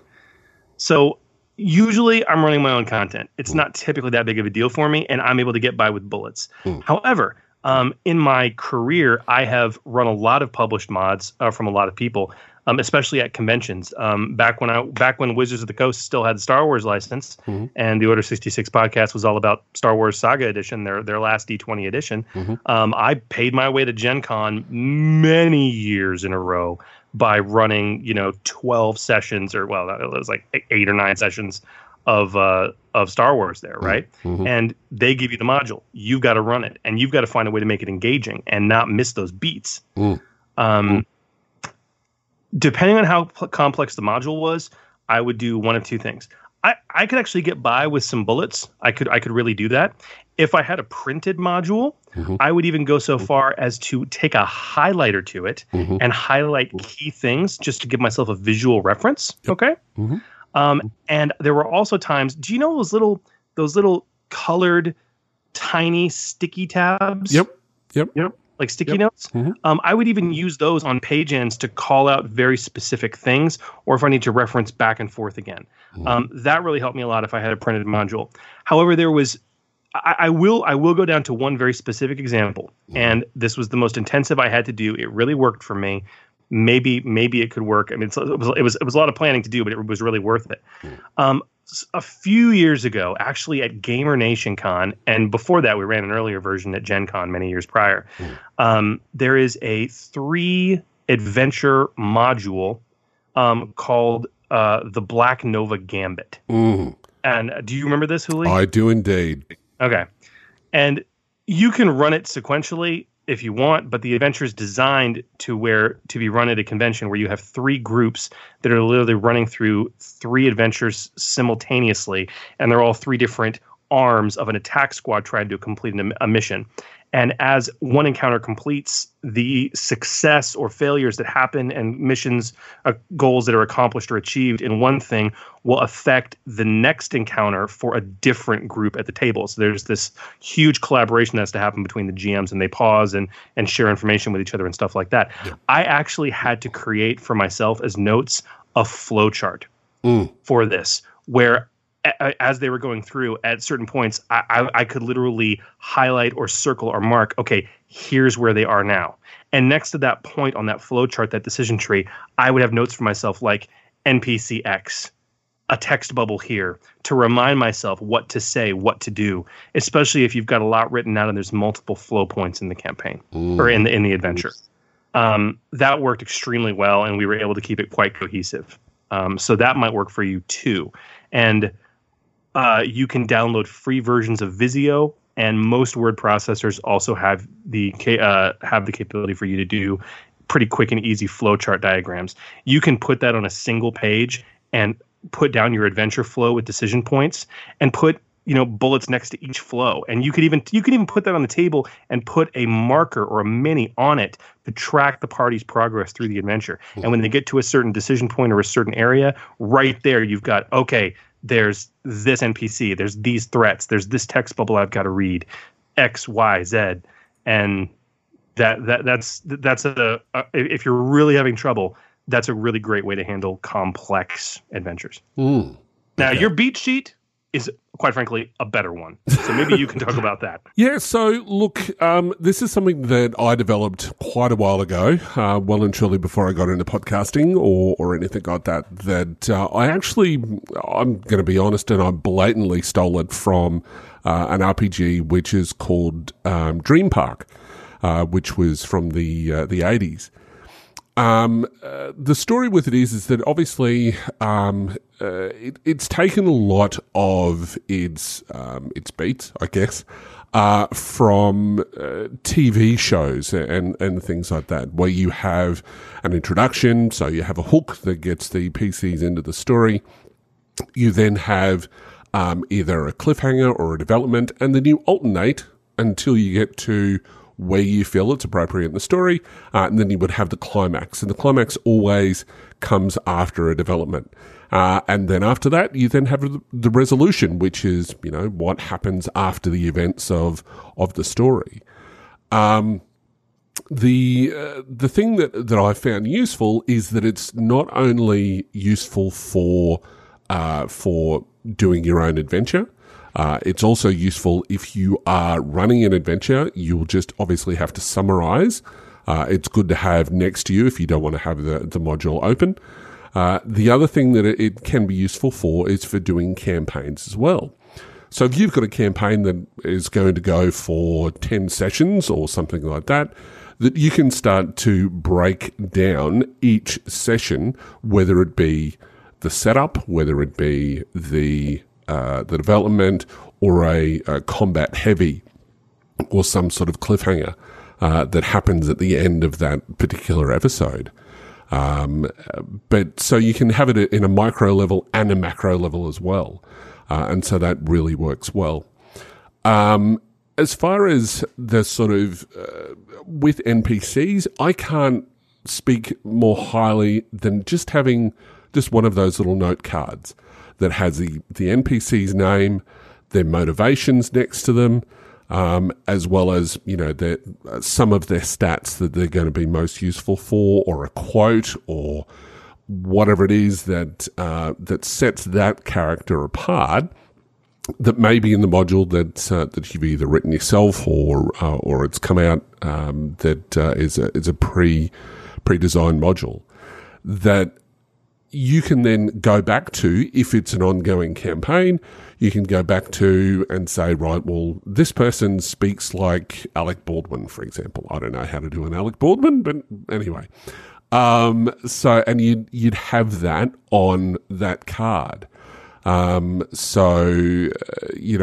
can also have something that is a plot point that you have to get across.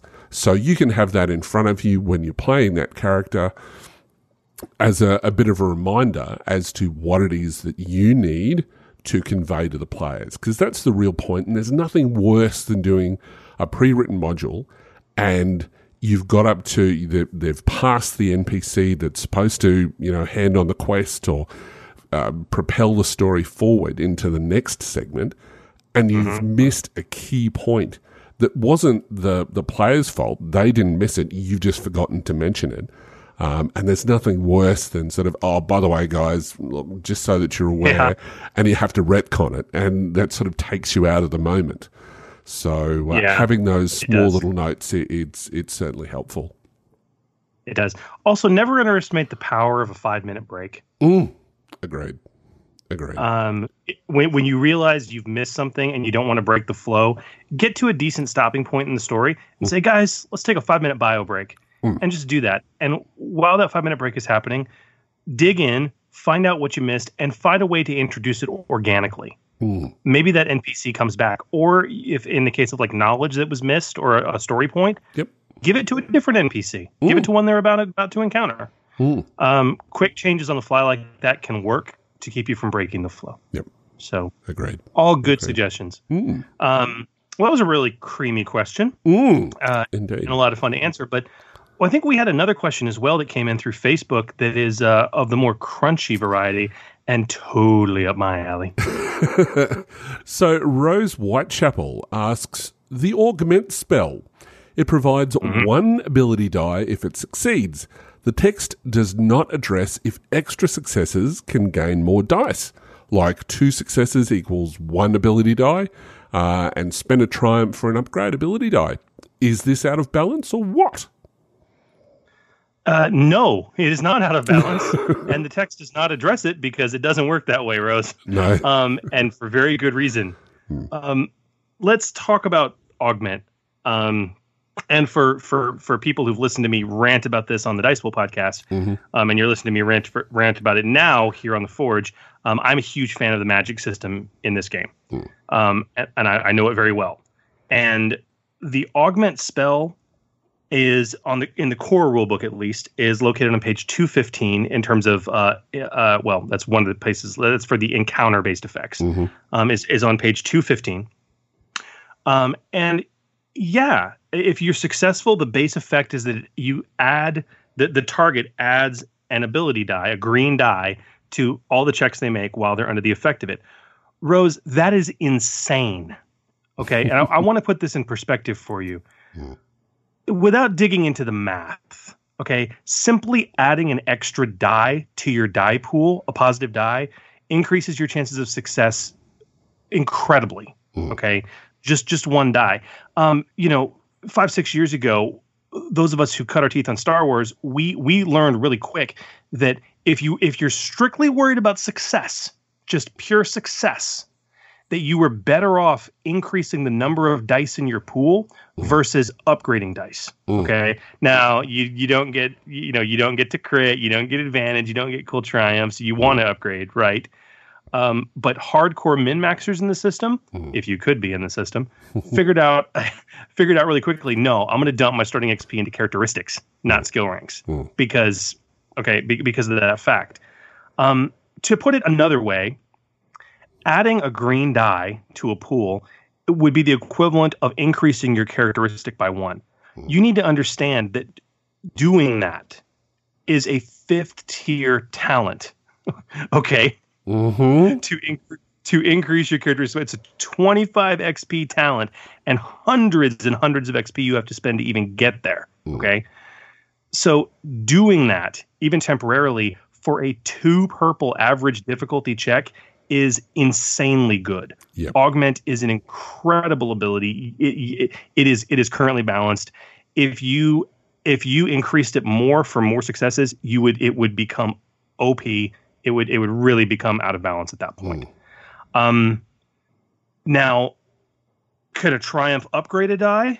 Absolutely, because that's what a triumph can do for 1 check. If you roll a bunch of advantage, you don't. Could you add boost die? Absolutely, but that's what advantage can do. Okay, normally. So when it comes to triumph and advantage, use them the way they would be normally used. Yeah, you roll a triumph, sure, I will upgrade the check. Absolutely, I'm going to upgrade my next check. You could do that if you rolled a triumph on a combat check or anything else. Yeah, but I would. For balance sake, do not change that core ability of augment. It is almost broken now. It really is. And this was clarified for me as I've been playtesting my Aegis setting, my cosmic superhero setting, where all the characters are basically Green Lanterns. Augment is heavily used. Okay, heavily, and when you got 5 PCs out there that are augmented and they're all adding an extra green to their pools, it completely changes the dynamic of the game. Having said that, it's balanced because to maintain that, you've still got to use that maneuver to concentrate on it. So, that's going to limit the amount of stuff that you can do, or it's going to create a bit of a strain hazard for you. Now, I mentioned this as well when I was talking to Rose about this. And the thing that is a little bit sort of annoying, but I understand why, and I'll explain that more clearly in a moment. In the magic section, there is only a chart which explains what you can do with threat and despair. There isn't a similar chart that has it for advantages and triumphs. But that's okay, because we then refer to the chart in the combat section, which deals with that exact issue. So exactly, if you've got advantages, for every advantage that you roll, you might be able to get an extra point of strain back. For 2 advantages, you might be able to specifically target that person if they're not the next person to act, to give them a boost die. So there's additional things that you can do. It's not like Dungeons and Dragons, without sort of pointing fingers, where it's just a fire and forget spell. Okay, there are the mechanics are there to add additional flavor to the spell without you having to declare it. And the other thing to take into consideration as well is that advantages also power certain other effects that can come into play as well. Yeah. Absolutely. If you've set it up and you've got that extra difficulty in place, they can. But you bring up a very good point. It doesn't. You mentioned there's a separate table for threat and despair for magic because there should be, but it doesn't go both ways. No. Using magic is very powerful in this system. Therefore, it carries more inherent consequences if you screw up. Yep. Okay. Yep. That's why. It doesn't go both ways. You don't get better benefits for advantage and triumph. And the advantage and triumph benefits you got for regular usage is good enough. So yeah. Very, very true. Well, hopefully that answered that question, Rose. And I know that there was a fairly lengthy discussion about this similar topic on the Genesis forums as well. So have a good read through that. There's a couple of good suggestions there as well. So look, if you have any questions, such as our friends Rose and Ricky have given us, if you have any questions you'd like us to answer about developing your own content for Genesis, being a GM or a player, or perhaps even general questions about the rules themselves, you can send us an email to forgegenesis@d20radio.com, or you can post your questions to either Facebook or Twitter by searching @ForgeGenesis. And if you're lucky, you might get your question answered here on the show. Also, be sure to join the even larger discussion in the D20 Radio Facebook group, where we nerds congregate to cross-pollinate. And don't forget to give us a like as well. Reviews are also important, so drop us one on your favorite podcaster, iTunes, and of course, Facebook. Mm-hmm. You can also visit us on our website at forgegenesis.com. And finally, you can find us on YouTube by searching @ForgeGenesis. Indeed. And be sure to tune in to our next episode, where our topic for the furnace is going to be a really good one. Essentially, for any creator, whether they publish on the Foundry or on the game table in their garage. It's all about playtesting. That's right. We are next episode going to dive into the whys and the hows, as well as the tips and the tricks and preferred practices for the best method of actually ensuring what you create is balanced, easy to use, and ready for someone else's table. And with luck, we'll even have a special guest with us to help provide some expert wisdom on the topic. But you, listener, we'll just have to wait and see. And I can confirm that special guest has said yes. So I cannot wait to have them on the show. It's the first time they've been on a podcast. So that'll be interesting. Looking forward to it. Well, that's a wrap for us. Thank you all for listening, and we hope that you join us next time as we continue to explore the Genesis role-playing game. I'm GM Hurley. May your triumphs be many and your despairs be few. And I'm GM Chris, wishing you peace, love, and good gaming.